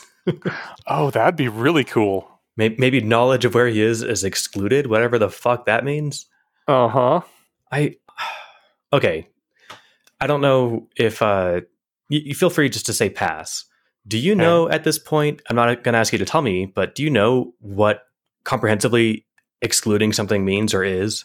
Yes. Okay. That's a relief, because if there's a chance we'll reach the end of this book before it's done being written, and I don't want to sit longer than that while I'm still sitting here trying to puzzle out what's going on. So, okay. Thank you for that peek into the future. Do you want me to leave that in the episode, or should I edit it out? You can leave it in. Okay. Yeah, I mean, the fact that you know something isn't, that's just, teaser. All right. Then I've got one last joke that I pulled out for this one because it was funny, because we got to set some light tone before things get serious. Amaryllis says, "Are there any restrictions on visitation?" And June reaches over and places a hand over Fenn's mouth when he saw she was about to say something, because the look in her eyes that usually meant she was about to make a joke. She smiled at me and licked my hand, but otherwise seemed content enough to have been preempted. So first of all, the hand licking is kind of funny, and if you've ever done that to somebody, like to shock them, it's surprisingly unpleasant. And so I'm guessing she's going to make a conjugal visit joke, which was funny. Yeah, that would be my guess too. That said, Fenn, things are kind of serious. I don't know. I know that this is your way of dealing with serious, but I guess she does stop making jokes as soon as somebody literally dies. But, and then the conjugal visit joke probably wouldn't have gotten them killed. And she does keep it together when they're talking with Grindelwald later. So, okay. You know what? This was a good time for a joke, and I withdraw my objection, Fenn. Well done. Okay. Talked yourself right out of that one in front of me. I sure did. So a dirt golem comes out and is greeting them and says, "Hey, I have a message to convey from the guy you want to talk to, but I couldn't say it for some reason, so it is written on this thing. And then we get a quick flash to back in Bumblefuck, not Texas, Kansas, yes, where June says, "All right, where is everybody standing?" Which just immediately puts a chill down your spine. Those are the words of dread that a player can hear. And as soon as he says that, you know exactly what's about to happen to our party back in the Ascension prison. Raymer is I mean, they've been playing this, it's obvious, but Raymer, so June says, "Where's everyone standing?" And just Raymer's, "Fuck." Yeah. I mean, that's the only reaction you can have when you hear the DM say that. I think I've heard those literal words quite a few times, and that's always what you fear. Well, unless, it could have been, oh, luckily I'm still in this advantageous spot or something, right? But you at least know shit's about to go down. And I knew something was fishy the second that said he could not relate it in a language that I could pass on, so it inscribed it upon this. And it's like, so what? You can't repeat words he said, but we're supposed to be expected to read some parchment he handed you? Like, this is obviously a setup or something weird's going on, right? That seems like the rest of the party certainly thought that, because they jumped in before June did to defend themselves. Yeah, and I didn't pull out that note and put it in our notes here, but I did make a note of that when I was reading it. That okay, well, that's fishy. So what does happen? It wasn't the Mouth of Sauron that came out and said that, right? It was no. So it was another one. Yeah. Okay, yeah. So it comes out and it's like, oh yeah, I got this note from Grindelwald, and boom, it's a void bomb, and Fen uses one of those steel walls from her gloves to block part of the blast, which was badass. Solace gets blown in half. She tries to turn her skin to tree bark, and presumably that stopped some of the blast, and she turns away, covering the jar, or turns her cloak around and clutches it to her chest. Presumably to with her body. Yeah, because we know that void goes through X inches of meat, and thought that those inches might make the difference, and they did. The locust bottle is okay at this point. So all we see is that her legs have been ripped off, but we've seen worse. So I remember the last time someone's legs were ripped off in a fiction story, and it didn't end well there either. Oh shit! I wasn't thinking Hermione. I was thinking Fen. Oh, okay, yeah, that's true. She got cut in half. Yeah, Fen bounced back from that in a hot second. I figured that this would be okay, well, we'll stabilize the bleeding, and then Solace will grow her legs back like a plant. Yeah, but Solace is the healer, so she was out of commission when she was ripped in half. Right. But June can halt bleeding with his level of healing. He can. It's probably true. If they had the ability to jump on her and try to stabilize her, maybe they could have stopped her from dying. But instead, they had to deal with all these people coming to try to kill them. Right. Oh yeah, that's the thing. Is he pulls her to safety. Well, would have been safety if she wasn't already dead. Thing is, I didn't realize or even consider that she was dead. In fact, I pulled out a note saying this. If this book was about to get serious, this is where she would have died. Yeah. Oh, I put that in here. I said, Fen wasn't quite laying down on a grenade for the team, but she was heroic nonetheless. I thought she was just getting in the way to absorb the blast, which would have been, full on Captain America. But, saving herself at the same time is, no less heroic. It's just, if you have that option, do it. And then I said, and fuck, is Solace okay? I mean, of course she is, since she's needed to get in and out of the jar. But if this was where things were going to take a serious turn, she'd be dying and the jar obliterated. It turns out that I was wrong. This is where the story's getting serious, but the jar wasn't obliterated. Yeah. So well, I mean, you were half right. You were right on the first half. I mean, she just cared about the jar enough to sacrifice her own life for it. I guess. So before things get all serious and they've got a dead companion. But I liked all the companions, but I liked Solace, I think, more than June did. So before that, they have what should have been a fun and high five fight where they get to just chop up these aren't even people, where they might feel bad about making some orphans or whatever. These are just dirt golems. So, I see. Dirt people aren't people to you. That's right. You got to have. I was going to say DNA or something. I don't know, but yeah, dirt people. Literal dirt people. Yeah, forget it. Anyway, so they heartbreakingly destroy lots of dirt families and leave many dirt orphans. And they anyway, it should have been fun. June's fighting with Yeah. basically Guts' sword from Berserk. He says it's like this ridiculously large 6-foot sword. Right. Everyone's having what seems like a great time. They took some wounds or whatever. But anyway, I thought it would be all high fives and whatever. But I'm talking a lot. Solace is dead. It's fucked. Yeah. Yeah. I guess there's not much to say about it. They harvest her soul and put it in the bottle, and June starts saying, you know what? Maybe I can save her. We still got her body. We got her soul. The soul doesn't dissipate for 3 years. I'm sure I can probably find a way. And he gets as he gets kind of bummed the same way you're bummed, except he gets more angry when he's bummed. Yeah, I get the anger. I mean, if I was him, I'd totally be angry too, right? Again, because this is all just someone fucking with them.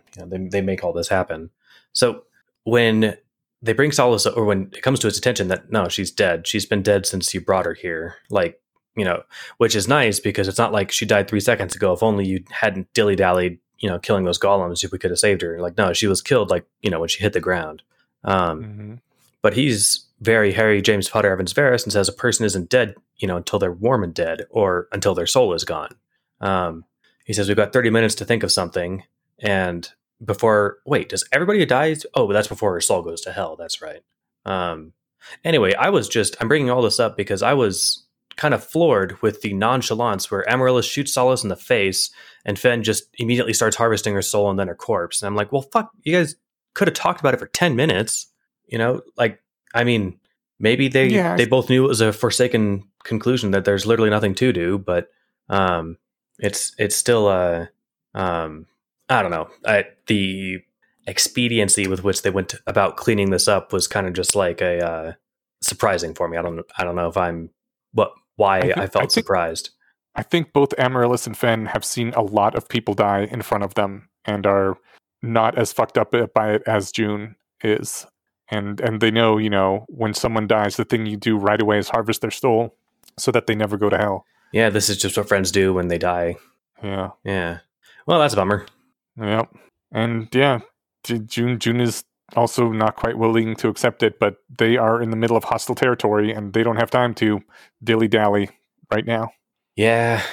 I mean, it would have been nice if they, at least asked, like, maybe there's a revision mage in there that we can break out on the condition that he rewinds time. But well, if there is, the only way they're going to find out is by going inside and breaking them out. Yeah, but we still, I think we're onto something that once a soul is sucked out of the body, I don't know if you could suck it back into the body with soul magic or with revision magic.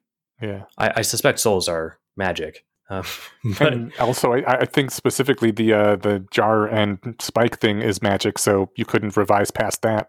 Oh, yeah. That's a good point. Well, yeah. Anyway, where am I trying to find my next thing? Yeah, I guess their plan is like, all right, let's regroup and keep moving forward. They kind of talk about like strategies of what should we do. But they basically just settle on, all right, let's last thing. The game officially declares Solace dead through a quest update. Yes. And we talked about, June's pissed and Grax says she was a good woman, and it's all very sad. Like it's drag. June thinks along the lines of like, now I'll never get to, learn more about her and develop a friendship with her. And it's like, neither will we, because she's fucking dead, and that's fucking terrible. So yeah, it's a nightmare. But all right, so 2 things on his list to do when he ascends to godhood. 1, kick death in the dick and hopefully restore everybody. Because I think all the souls in the jar are like indistinguishable, right? I think so, but maybe with soul magic you could find a way to sort them. Maybe, or worst case scenario, just save everybody in the jar.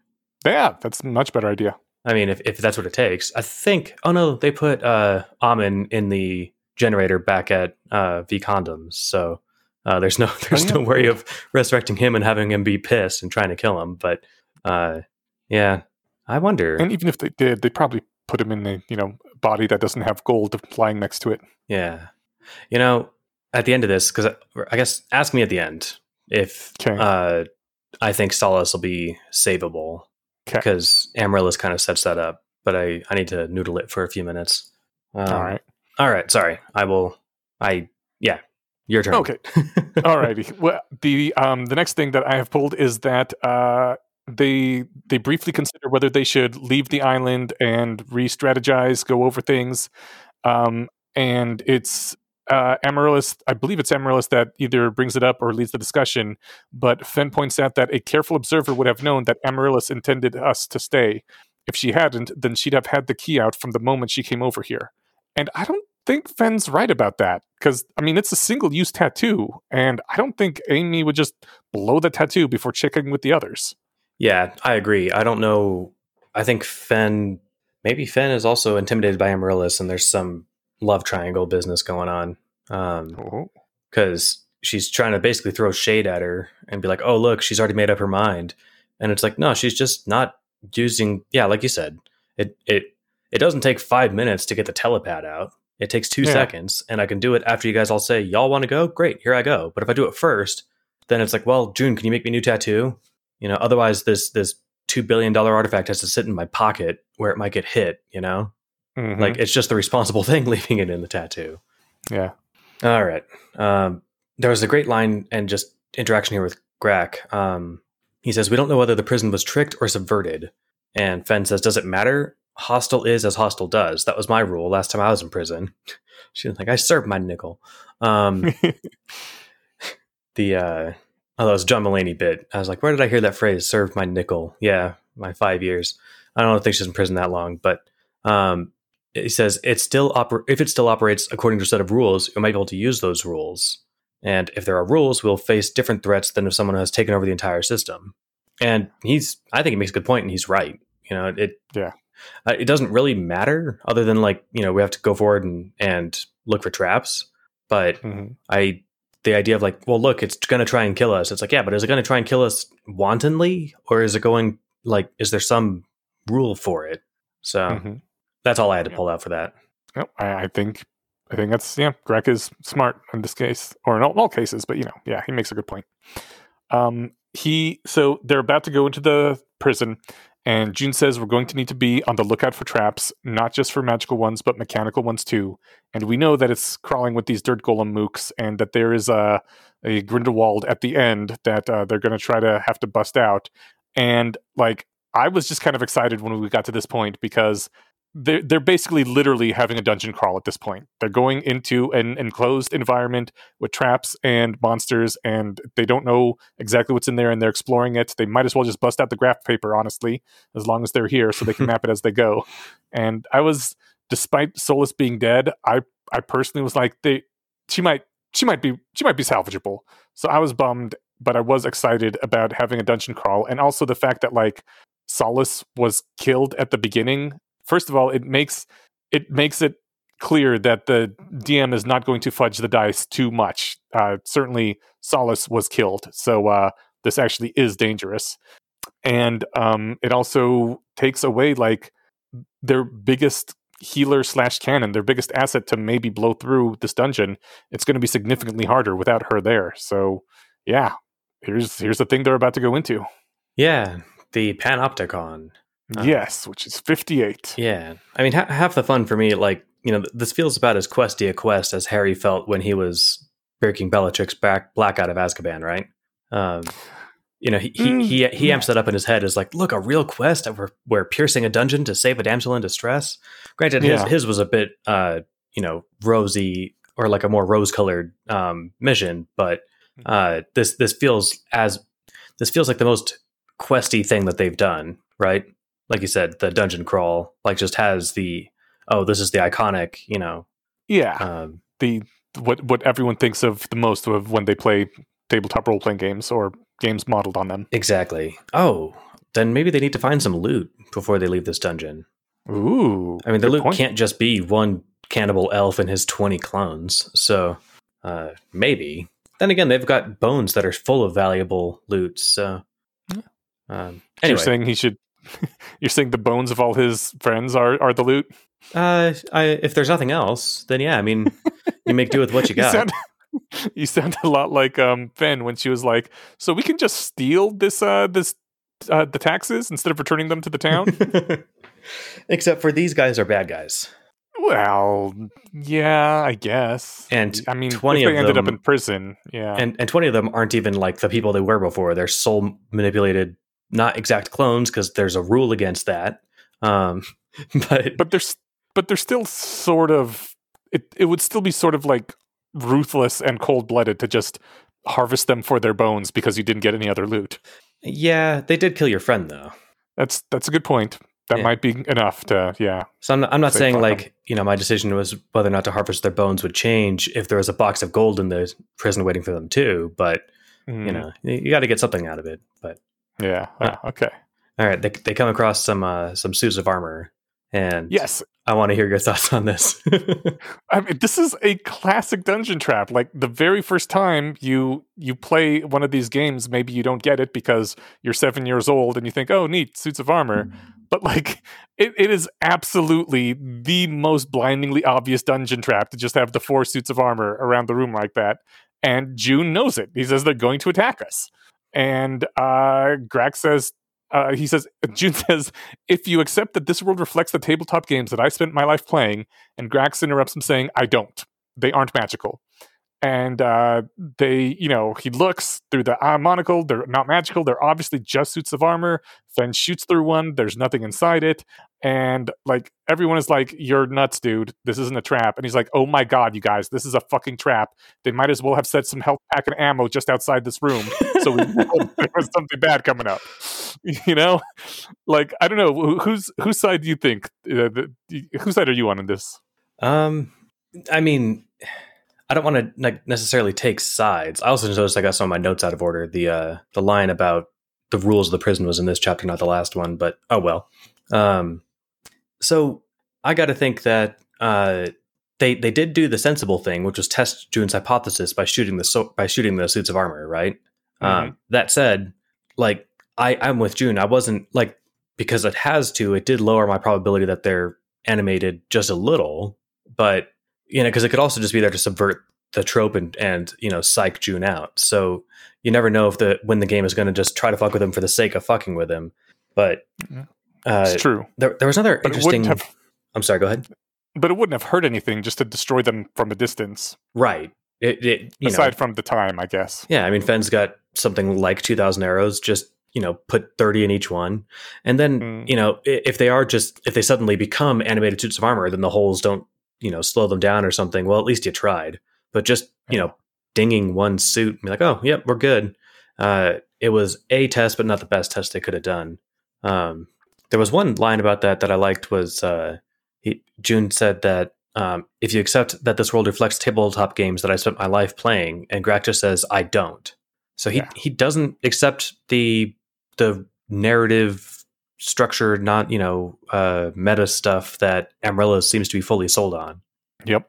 Yeah. I didn't realize that either until he said this, but yeah, apparently he's not fully on board with that and just kind of humoring them, but still realizes that June is super powerful and kind of a cool dude and has a whole lot of pounds of magic.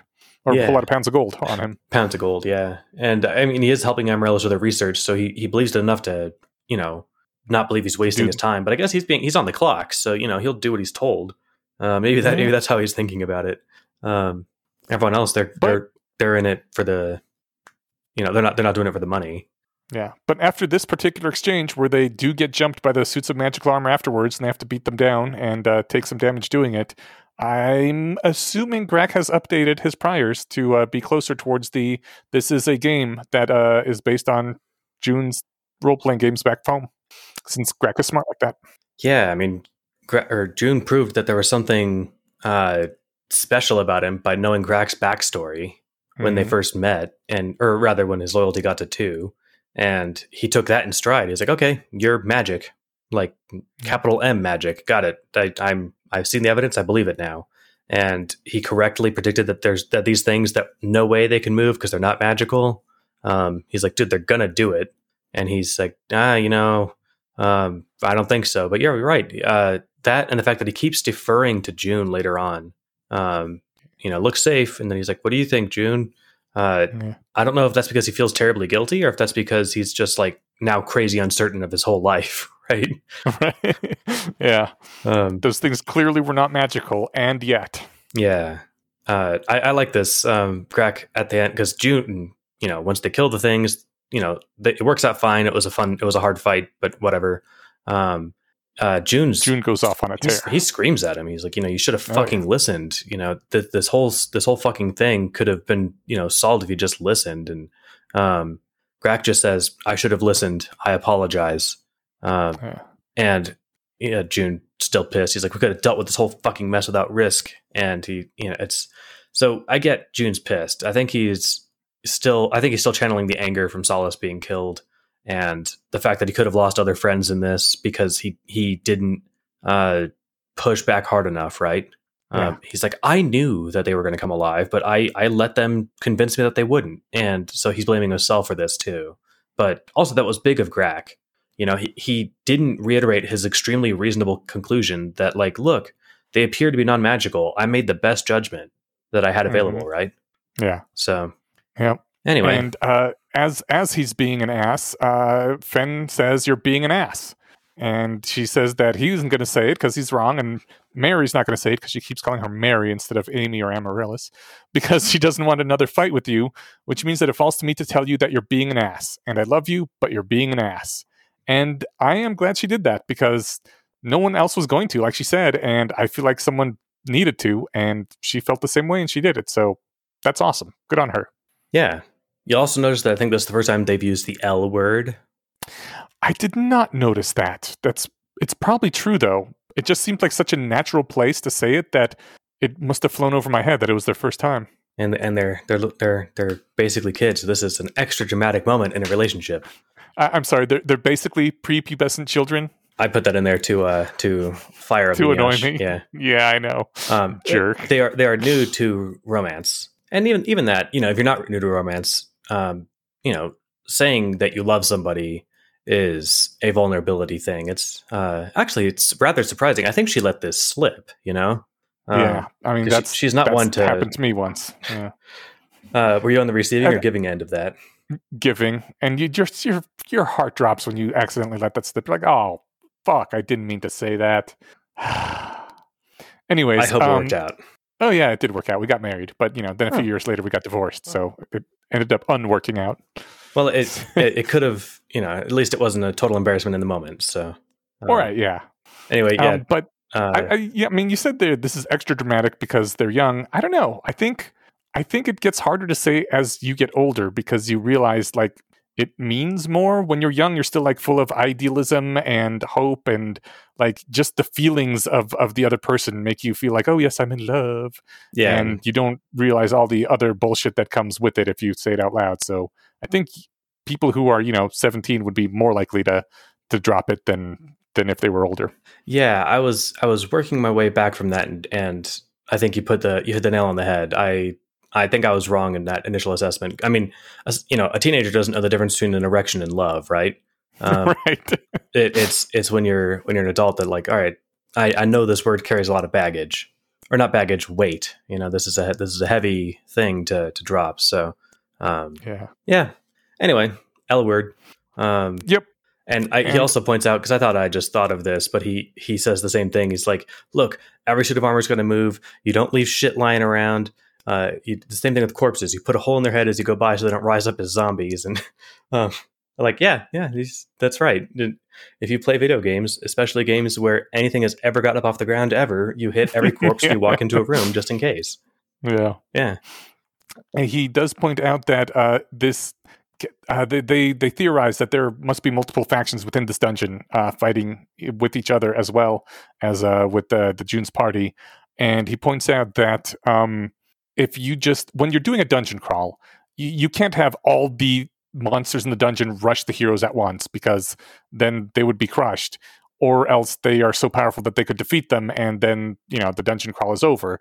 It has to be kind of spaced out, a bunch of encounters that are all level appropriate. But if you just have each room as its own encounter, then people would wonder, well, why didn't they hear the fighting? Why, when responding with overwhelming force seems like a winning strategy, would they not do that? And instead be like the SNL ninjas that attack the dude one at a time instead of all at once. And he says there's plenty of answers to that, but there did have to be answers, unless you wanted to be the kind of coward who just threw up your hands and said it was just a game.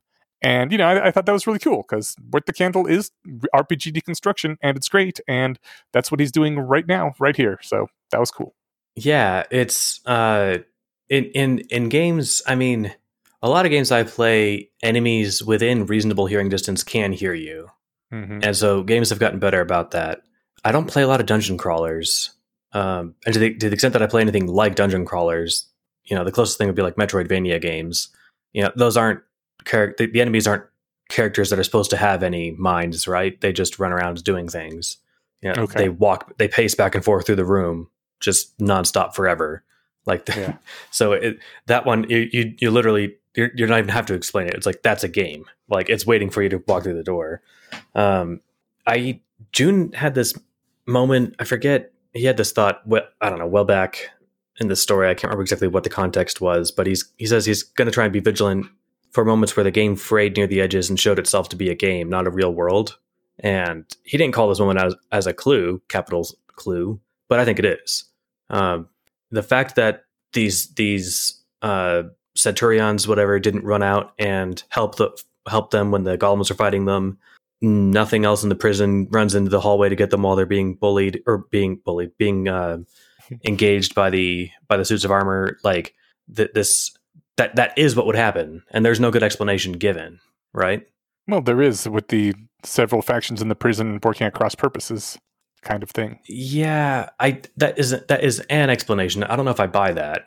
Okay. I mean, if the prison was that bifurcated where it couldn't cooperate on how to keep bad actors out of the prison, like it would have failed in its job at being a prison.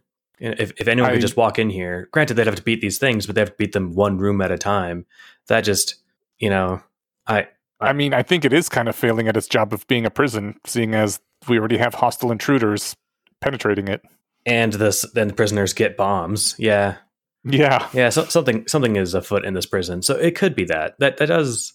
Yeah. June had said that there were things that I can't remember exactly again the context where he's talking about keeping his eyes open for the game fraying near the edges, but he had said that there had been. think this is one of them? Well, he had said that there had been times where it seemed like it, but there were explanations. Mm-hmm. And he needed to keep his eyes open for where there was no explanation. The prison having many minds controlling it, and they're not. They don't seem to be at cross purposes. They are stop the invaders, but they're not all coordinated. That could explain it, but this does feel. I mean, this feels too video gamey. Then he's even thinking like, hey, if it was me DMing this, I would like throw in a social encounter or something, and then what do they get next? A social encounter. Mm-hmm. This doesn't just this isn't just them breaking somebody out of a prison. This is a dungeon crawl, right? Yeah. And he seems to be recognizing that, but not calling it out. It's like, wait, this is fucking weird, right? I guess. I mean, I don't think there's any dungeon crawl where in the first room the dungeon realizes it can't beat you, and so it sends someone out to basically surrender and try to negotiate terms. I mean, valid, but there also aren't dungeon crawls where the characters get to have like thoughts that the DM can hear about the nature of like the reality of this and breaking immersion. And the game's like, okay, yep, he's noticed the immersion thing. Fuck it, we're going with plan B. It's a good point too. You never know what level any of this is happening at. Again, so in hindsight, this will make a great book to reread because I will know exactly the level that the DM is working at, that Alexander's working at. But right now, why did they get a social encounter here? Again, there's an explanation. So it's not like the game just saying "fuck you." It's a game. It's saying, "Oh, we realized we weren't going to win, so we wish to parlay." Yeah. But it is, like you said, it's hitting the beats of varying the types of encounters. Yeah. So anyway, yeah. Speaking of that particular encounter, they do decide that they're going to follow the mouth golem and keep talking with it, negotiating, take the peace offering at face value. Like, I don't know if I would have done that. I think I would have just executed the thing right there and kept crawling the dungeon because I would not trust these fuckers after what had happened earlier. Yeah, I'm surprised they just followed it deeper into the prison. I did like Amaryllis's kind of quick response of we would be willing to talk, because at least then you're not saying fuck you, bring your army. You at least maybe get the element of surprise. But yeah, they just follow it into the prison where, for all they know, thousands of these mud zombies are just blocking the corridors behind them, right? Yeah. So maybe they're fucked. Maybe they'll need the Soul Mage's help to get out. That would be interesting. It would. I don't know, unless these golems have souls for him to manipulate. Well, he clearly can manipulate them. He's got, yeah, that's true. And he's got the 20 other people that he's manipulating. Like, he's got a little private army. That's true. Sort of. I mean, like, we don't know how loyal they are, but they're certainly somewhat loyal. And they all want to get out of the prison, so. Yep. That said, I don't know if you could punch these golems down to death. You do need to cut them, but maybe the elves can hit hard. I'm not sure. Anyway, I'm with you. Yes. I would be sus. I think I would do the thing where, like, in a video game where you get to choose your dialogue options, I'd be like, of course, let's talk. And then they'd be like, great, follow me to my office. Then I'd shoot them in the back, right? Yeah. But anyway, that's not what they do. They follow it deep into the prison, which is surprisingly pretty on the inside. Yeah. So chapter 59 is All the Myriad Ways. And that this is the part where, as you said, like, Grak stopped to check the hallways and would always, like, defer to June before he gave the all clear. And like June says he feels guilty about that, and I do too. Like, it kind of feels like you took the job of the person. Like, if there was a thief player character in the party, and it's their job to, like, find the traps and unlock the doors and everything, but before everyone, they, like, check with the warrior or the cleric first to be like, did I do it right? It'd be like, dude, I'm sorry, I didn't mean to just take your role and make it subservient to my own stuff. Like, that kind of sucks. And now it's, like, kind of happened in real life. Yeah, Grak's, I think, image of his ability to contribute to the team has fallen. And not to any fault of his own. It's not because he's not a great ward breaker or whatever. It's because, or warder. It's because the game pulled an alley-oop on him, right? Yeah. It wasn't his fault, so he's basically asking, like, look, any game shenanigans in this hallway? Because it looks clear to me. What is pulled an alley-oop? I guess I combined two phrases. That's why it's not a thing. I think alley-oop is a basketball term. I think where is it? One person sets up another person, right? I think so. And then you I think it is just like get around them to the net. But I meant I stammered and meant to say pulled one over on him and then alley-ooped him. So okay. Yeah. Okay, got it. It is a phrase that I just made up because I can't talk. Excellent. Yeah. You are like Shakespeare now. Verily. Yes. So they sit down with Grindelwald. Yes, and he begins talking, and as soon as he says the first word, June screams, fucking jumps half out of his chair because he has these long, sharp piranha teeth that just freak him the fuck out.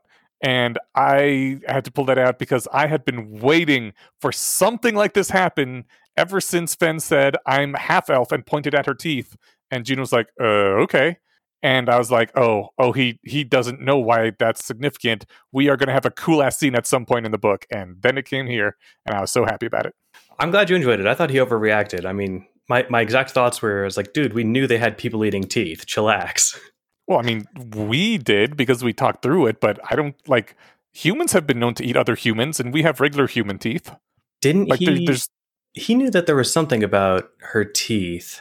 Not really. Like, when he first met her, he said, I see you're an elf, and she pointed at her teeth and said half-elf, and, like, he was like, okay, and he just, like, went with it. He didn't think about it to be like, why does that mean she's a half-elf that she points at her teeth, you know? No, there was at least something else. I think it was in her character description, in her bio. It said that her teeth marker is a half-elf or something, so that she can't be accepted. Oh, maybe? I feel like there's a second beat on the teeth. Maybe there's not, and you and I just, realized, like, of course, they're going to have scary-looking teeth, but I can't remember if it was in the text or not. But, yeah, fair enough, he does freak out, and it's... That said, even if you know it's coming... It's got to be. It doesn't even say pointy. It says sharp like a piranha, and it says instantly awoke a basal fear in me. It's like, oh, you know what? Like that's an uncontrolled reaction. It's not like he got a chance to process. That was him processing the scary monster in front of him. Yeah, and then he just sits down. He's like, continue. Right. I don't remember the exact words, but yeah, it was that kind of thing. Yeah. he coughs. You were saying? Yeah. So they prod the guy, trying to get him to tell them something about soul magic to activate it for June, like he did with blood magic. And he's really kind of reluctant to. He's not activating. He's not saying the things for them. He's like, it wouldn't really matter at all if I told you how to do the soul magic thing. Like, you need years of study.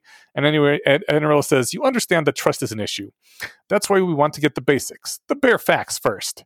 And so he narrows his eyes and looks between the four and says, it is a test. But knowing that it's a test makes it pointless, because you know that I know enough to pass. And if I know it is a test, I can fake cooperation, which you know. And so he doesn't answer again, because he's just pointing out that, like, this is a test, but he knows it's a test, so it's not a good test now. And Amaryllis says, indulge us. And it says, the elf stared at her, then blinked once. It's not a test, he said, looking between us again. And I'm like, this dude is fucking smart. Like, I don't think I would have updated on her insistence that he say something that, in fact, it isn't a test and they actually do need the information. But all it took was her saying, indulge us, and he put that together. And that was pretty slick, in my opinion. I agree. The Slytherin is very strong in both of them, and I never would have made that connection. Like, I would have just thought, okay, yeah, this is still a test. They're just, I would have been like, what is she playing at? But I guess I'd better cooperate or something, right? Like, but I wouldn't have been like, okay, this isn't a test. Something's going, he caught on real fast. These are some, again, being cunning isn't a sufficient condition for being a Dark Lord, being but capital helps. E evil. But yes, it is a necessary condition of being a good evil baddie.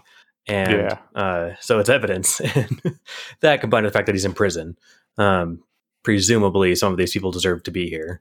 And he has scary evil teeth. The teeth I won't hold against him. That's genetic. But okay. The rest of it is, and also I think that being a soul mage was kind of frowned upon for the moral implications of it. So the fact that at this point they believe him to be Grindelwald would suggest, like, okay, yeah, this is a bad guy, right? So he's like, all right, well, I'll help. Maybe, of course, we're talking with plausible deniability, because I'm sure the prison can hear us. But how many people, hypothetically, could you help out? And this was just a fun little beat that they get their oxygen tanks from the clonal kit. Clonal kit. Thank you. I keep call it starter kit. And so apparently they in a pinch they can probably put, what was it, 300 people in the glove. Yeah, 200 or 300. He says. Yeah, so that's pretty cool. Yeah. I wanted to, I gave Fen a high five when she had 2,000 arrows for paranoia. Like, you never know, you might have to subtly transport a small village or an army of people. Right? Could you imagine just like this would be like the ultimate Trojan horse. You come in with your hands up, and then boom, out pops a phalanx of thousands of soldiers or hundreds of soldiers. It'd be like that scene at the end of Avengers Endgame where everyone just shows up. That's right. And you've got a literal 300 of well-oiled, muscular Spartans there to fight. Perfect. Yeah. Yes. I don't know I wonder if she does this. All right, so Amaryllis consults briefly with her Horcrux, and 2 beats to hit there. 1, she says, Miss Red, may I have my amulet, please? And Fen just gives it to her, which is nice. She doesn't, have some stupid joke or something to ruin the appearances. I also like the code names, so I went ahead and gave the rest of them code names: Miss Pink, Mr. Black, and Mr. Gold. Mr. Black, I'm assuming, being June, and Mr. Gold being Grack because he mines gold. I chose those, and I didn't know which ones I preferred for which. Okay, but yeah, that is the way I settled on it too. But when I was writing them down, I just made them up as I was going along. Nice. So the other thing with that is, I don't know what the hell she needs to ask. Wait, is it right after she says that, or she talks to her Horcrux that she's like, oh, you're not really the guy? Yes. Oh, okay. So she does get something useful. I thought she was just flexing, be like, watch this, dude. And, grabs this amulet, has her eyes glow blue, now the zombie's eyes glow red, but you know what I mean. Like the Avatar. Yeah. She and then the temperature drops noticeably. Like, okay, she's up to some shit. I thought she was just flexing, but no, she was asking about this. Yeah. So, Yeah. And that's when the elf says, "Yeah, I'm not I'm not Grindelwald. Never said I was." And it's like, fuck you. Yeah. You implied it. Yes, he did. He took my soul and reformed it in his own image, which, like, wow, that was fucking cool. And they're all mind clones of him? Like, that's neat, man. Also spooky. He's a bigger bad guy than we thought, and it seems like he's really subverted this prison if he's gone around and made the other prisoners clones of him under the prison's nose so that it doesn't even know where he is. Yeah, he, like, Voldaharied everyone in the prison. Yes. Was there a word for... I feel like there was a shorthand that at least the community was using for whatever Voldemort did to Harry. Maybe there wasn't. I don't think there was a term. I would have remembered. I think he loaded a backup of himself. He loaded a backup of himself onto all these prisoners, and kind of had it overwrite them. But I guess not fully, because the guy says, "We are not slaves. He might agree to be taken alone, but the rest of us would not let him go so easily. We are like him, enough so that our prison can confuse us, but we are not clones, nor automatons, nor perfectly loyal." And so I guess I was wrong about the mind clones thing, but, like, what the heck did he do exactly? Harry wasn't like a perfect clone of Voldemort either. That's a good point. Yeah. I guess the Harry Voldemort thing is probably the best analogy. Yeah, it's. I mean, it's just funny because you pulled this out. If he can rewrite a soul, and then he can't, said Amaryllis, or he can't, not fully. That's excluded. And I'm just like, oh, you're not allowed to do that. It's against the rules. So he didn't do that because you're not allowed to. Like, right. I need an explanation of exclusion rules. Yes. It's like, hold on, that's illegal. Like, does the universe just like get in your way? I'm like, hold on, sorry, no, you can't do that anymore. Yep. It's not allowed in these parts. Move along. That's right. If you want to rewrite a soul fully, you'll have to do it behind the free speech zone. That's right. Yeah, nukes don't work on this side of the line. They work on that side of the line. Yeah. I wonder, so anyways, like, at the edges of Doris Finch's 1,000 miles or whatever, is it like a wall that, like, they just would squish up against it into if they tried to run into it? I mean, all at the edge of Felseed's kingdom, you know, if he goes to the tip of it, can he just poke it with his finger and find? Is that literally what this is? Is invisible walls? I don't know. I guess we'll find out. Have I gone on my 10-minute rant, or not rant, by 10-minute, like, hobby horse of the awesome ways that video games stop players from going to places they're not supposed to go? I don't think you have, no. I mean, we're running through this pretty fast, so I might indulge myself. Sure. I'll give my, like, top 3, like, quick examples. One, and first and most obvious, is invisible walls, right? Those are the annoying ones, because you're like, God damn it, I can see the thing right there. Exactly. They break immersion, and it's like, it's not just lazy. You know, you do run out of time, and sometimes it's like, look, it would be really hard to figure out how you got up this far and whatever. But yeah, invisible walls are the, like, easiest and cheapest way to do it. My favorite way is just to put really high level stuff in the way.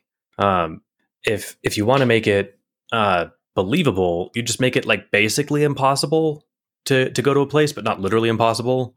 You know, you're level 1. The monsters you encounter if you go left are level 30, and the monsters if you encounter if you go right are level 1. Like, yeah, you can kind of roll through if you go left, but it's not technically impossible. But you'd still have to create the world to the left then, because at some point the player's coming back. Oh yeah. Okay. Yeah. I mean, just keeping a player from going to somewhere where they're not supposed to go yet. Okay. You know, or in general, you know, like the other example I was thinking of was in Red Dead Redemption 2. You're, like, the game starts, you had some mysterious, never explained bad attempt at cowboying in a place called Blackwater, and there's nothing keeping you from going back there. You've got a bounty on your head if you go there, and you're told, like, oh yeah, they're going to kill us if we try and go back there. But you can just walk on in. Like, there's a bridge and goes right into this kind of canyon pass. If you go there, you're assailed kind of like Grand Theft Auto style, which in fact it's the same developers, Rockstar.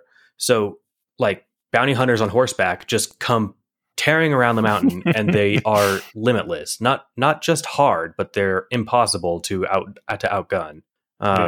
So it's, like Breath of the Wild, you can run straight into the castle at the beginning. You'll likely get your ass handed to you, but it's doable. In this, you just can't. You can't go to Blackwater until it lets you go to Blackwater later, if it decides to let you to. But that's like one of the clever ways of not just drawing an invisible wall that says, sorry, you're not allowed to go here, right? Yeah. Anyway, all that came up because we're talking exclusion rules. And I mean, the line works for, like, the invisible wall and out, like, example works for maybe some of them, but the ability to duplicate oneself is excluded too. Yeah. And like that, so that doesn't make any sense. The ability to, perfect copy of the soul. That almost sounds like duplicating yourself. No, it's not. It's different. Those are all Doris Finches in there. They're the same. They're not, body jacked people whose minds you've written over. Right. So these are two different ways of replicating yourself that are both against the rules. All right, I've rambled on this enough, but I needed to get all this out there because these exclusion rules are coming up too often and they're too varied. At the beginning, comfort was an exclusion zone. Yeah, of course you don't go there. There's zombies. Like, it was almost not even a question. Yeah. But now they're left and right and they're all different. And I desperately need to know. Well, at some point, I'm sure you will. Yay. Huzzah. In 6 months. Maybe. We'll see. What were we here? Okay, yeah. So June points out that they can fairly easily overpower the dirt golems. But the fact is that the game in his overlay calls them basic dirt golems, so maybe there's more advanced dirt golems, and I just thought that was a good use of the game overlay to extract information from the world, that the fact that they have the basic modifier means there's more likely other things, worse things. I didn't catch that. I did catch how he called them basic, but I also never mentioned this during this episode. I only read these chapters once. I don't know what my issue was. I didn't get around to reading them a second time this week. You were really bummed about Solus dying. Yeah, and I was just, I don't know, somehow went by really fast, but suddenly it was Tuesday again. But he's got meta information, right? Mm-hmm. He knew that there was a way into Silmar City in a way that someone wouldn't have been able to know. We forgot to mention that they're having this conversation. They basically told not Grindelwald to go fuck himself for a minute while they go off and, I don't know. Have a private conversation behind wards. Yeah, I was going to say conspire, but they're only kind of doing that. It's only conspiring if you're doing something bad, right? Yes. No, wait. The Bayesian conspiracy is doing nothing wrong. Exactly. You can have good conspiracies. Yes. All right. So they're morally upstanding. They're having a morally upstanding conspiracy to discuss all this. So yeah, they've left his cell. They're certainly not discussing murdering him at all. No, of course not. It would be wrong to talk about that. Yeah. So anyway, I did want to just mention, they have all this conversations happening outside their cell, because the next thing that happens is Amaryllis is trying to talk about, well, here's what I think we need to do. And she uses the N. Oh, I was going to make a joke. She uses the N word, which in this case is narratively. Mm-hmm. I forgot that was already a word before I started that joke. Oh, yeah. Okay. Yeah. See, I'm looking at the quote right now too, so I also had narratively on my mind, and yeah, you're right. Okay. Yeah. Anyway, she uses the narrative word though. Yeah. Yes. And Fen says, "You can conclude this without me," and steps outside the walls without another word. Which, like, yikes, man. This is starting to become an issue. Yeah, I think Amaryllis says, I wasn't aware that she was so sensitive to that word. And, it's bordering on childish. There's a lot of subjects I hate talking about or hate thinking about. But if it's the stakes are this heavy, I will grit my teeth and be uncomfortable for a few minutes, right? Yeah. But that said, maybe her spider sense goes off like mad whenever this sort of talk comes up. And I hadn't considered that. I'm just trying to think of a way to where she's not just being, like I said, almost childish about it. I think she's just being almost childish about it. Like, that's Fen. You gotta. Yeah. I mean, that's the thing. Like, people all have their quirks and some things that you don't like about them. That if you're accepting the person for who they are, I mean, maybe you can help them work on the things that you think they could do better. But you got to accept them with their faults too. And being kind of childish and immature about certain things like this is one of her faults. That you can't have the rest of Fen without having that too. Yeah, and it's not like she's has no redeeming qualities. But this is I had to pull this out because this is her like demonstrably the first time, as I said, it was going to happen a couple chapters ago. Because this was all in one reading, so I got to like make my prediction first and be like, oh yeah, this is going to fuck with their ability to work together, and then boom, it's fucking with their ability to work together. Mm-hmm. So yeah. So once she leaves, they oh wait, sorry, discuss. did I pull this out? I didn't mean to. I did, and then I didn't put it in the notes, but I need to. They're talking about like whether or not this is a trap, and Fen is saying, well, I can't say I'm that impressed by the prison so far. It seems like we're getting a bit of a free run because it thinks we could kick its ass. And Grax says it maneuvered us deep inside. And June says, that's what she said. High five, June. Yeah, he got a laugh from Fen and disapproving glares from Amaryllis and Grack. But is his comedy still maxed out? I think it is. He didn't get a point for that one, so maybe it is. I think that in some previous chapter, it showed his character sheet, and comedy was at 10. I think it was during the montage week where he sat there doing his stand-up routine over and over. Yeah, okay. But he needs to dump one more point into socials so we can watch him get. Well, I guess he could still get critical fails even if he doesn't get level ups or increases. But anyway, I want the game to tell him like that joke didn't work. All right. Your joke was bad and you should feel bad. So anyways, after Fen steps out, they start discussing whether they should take Fen and his people or not. And Amaryllis brings up the whole narratively thing, as you were saying, that narratively, like if they don't take they're basically expected to take him now. This is their quest, break him out of prison. And if they don't get him out of prison, it'll kind of fuck up the storyline, and it'll come back and bite them in the ass later. Like Grindelwald will be written back into the story in some way where he comes back for revenge or something, like the skin of infinite water that turned a place into a swamp that they had to come back to later. And she says, so, we should just take him now anyway, because we're going to have to deal with him. The game's going to punish us if we don't, and we'll have to deal with him in some point if we leave him behind. And June says, we absolutely cannot do things just because the plot says so. End of discussion on that. Which, first of all, very strong disagree. Like, this is a real legitimate complaint. If you know that God exists and the world runs on narrative, you can't just pretend it doesn't. But also, they are still discussing it, so that end of discussion did nothing. Yeah, I'm still adjusting to how to think about them being aware that there's tropes and narratives involved, right? Mm-hmm. Because then the DM is aware that they're aware of that, and my brain doesn't complete the circuit before I just keep reading the next sentence. So, like, I don't know. I mean, because he's right. Like, no. When I DM'd, if they did things because the plot said they were supposed to, I would kick them for it, right? Yeah. So if we break him out because we think the narrative is making us, then we break him out and he kills all of us, right? If we do it because it's the most sensible thing for us to do, narrative aside, then it can work out. I think that maybe is kind of the knife says he's trying to walk. Yeah. I guess this... Oh, right. Okay, so we talked about this back in Chapter 1. This is where my notes on here are. I'm going to go ahead and drop down to my next comment here. He says that when a player would, like, try to do things because that's what he thought the plot was supposed to do, instead of that's, like, what he actually wanted to do or what he thought his character would do in the moment, that he would have a long, out-of-character conversation with them about how it's not about doing what the DM has planned. But Grax says, except you would bring them back to the original plot, as he has said several times.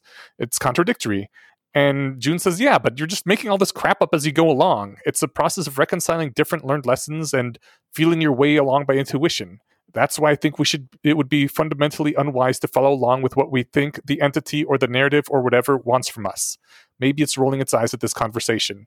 And that is where I think it comes down to that implied player DM contract that I mentioned earlier. That the point of the game is to work together to create a believable adventure story. And June wants to honor that contract, and trying to do what you think the DM wants to do ruins that kind of collaborative storytelling, and he thinks that the DM will be pissed off if they do that. And so he just, I mean, it's not even that he thinks that they're going to be punished, because either way, things are going to get worse for them, and there's going to be more conflict. He implicitly has this feeling where he does not want to break this contract. It feels like a sin to fuck up the storytelling with this sort of out of story shenanigans and manipulations. And I kind of see the point of everyone else in his party, though, because they just want to not fucking die.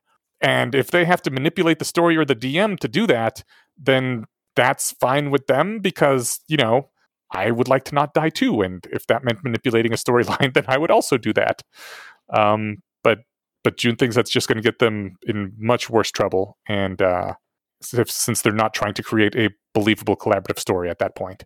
I guess the difference to him is it still feels more like an artifice than like real life.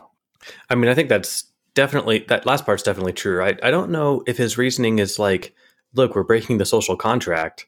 I think it might just be, no, look, if my party members I was playing with started talking about, oh no, June won't kill us in this elevator because we've got to go up and avenge this or whatever, he would kill them in the elevator. Maybe not kill them, but he would, oh no, you dropped your irreplaceable dagger that, right. He would fuck them over. Mm-hmm. So I think he's worried about being fucked over by trying to invoke, well, obviously we've got to do this because that's what he told, we're clearly being told to do that. Yeah. It's then you have to spring something on the players to subvert their expectations. Yeah, so I think that's what he's worried about, is he doesn't want their expectations to be he doesn't want surprises. Yeah. I wonder at some point, they're going to do something explicitly because they feel like narrative demands it, and it'll either work out or it won't. Yeah, they're great. I've covered my bases. Something. Yeah, I keep short circuiting when I think about just the layers involved. So really, I just need to see what happens, and I can start making predictions after that.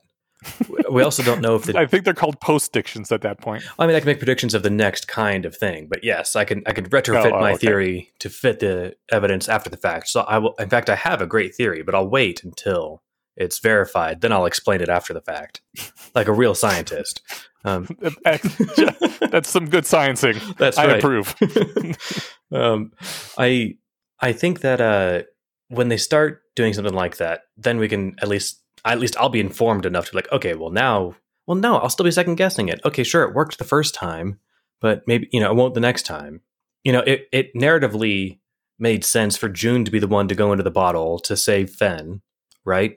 Yeah. He's the hero. They were having a budding romance, and Solace just happens to be so fatigued from combat that she passed out. That sure looks like a cutscene to me. He basically comes right out and says, look, you did this to me. Please let me save her. He doesn't quite put it in those terms.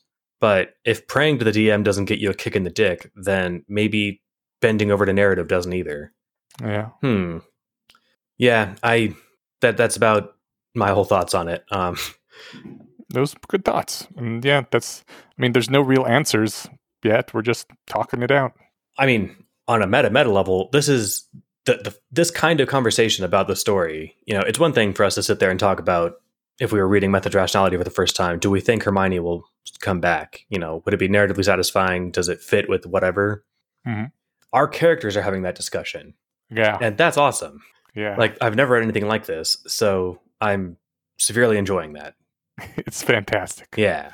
All right. So, Amaryllis basically, I I want your thoughts on this too. So she's like, all right, look, you need reasons to do this aside from narrative. I got a bunch.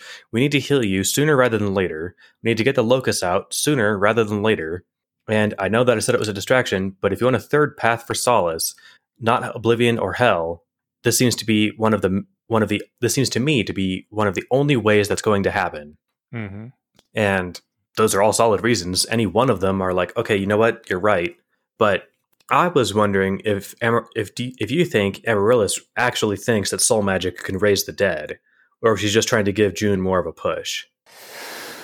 I think, well, no, I don't think she actually thinks soul magic can raise the dead, but I think that she would think if there was any chance for soul magic to raise the dead, it would be with June learning soul magic, since he has proven he is the world-breaking, game-hacking lever that changes everything. So, like, it's plausible that he might be able to master soul magic to do this, whereas no one else could.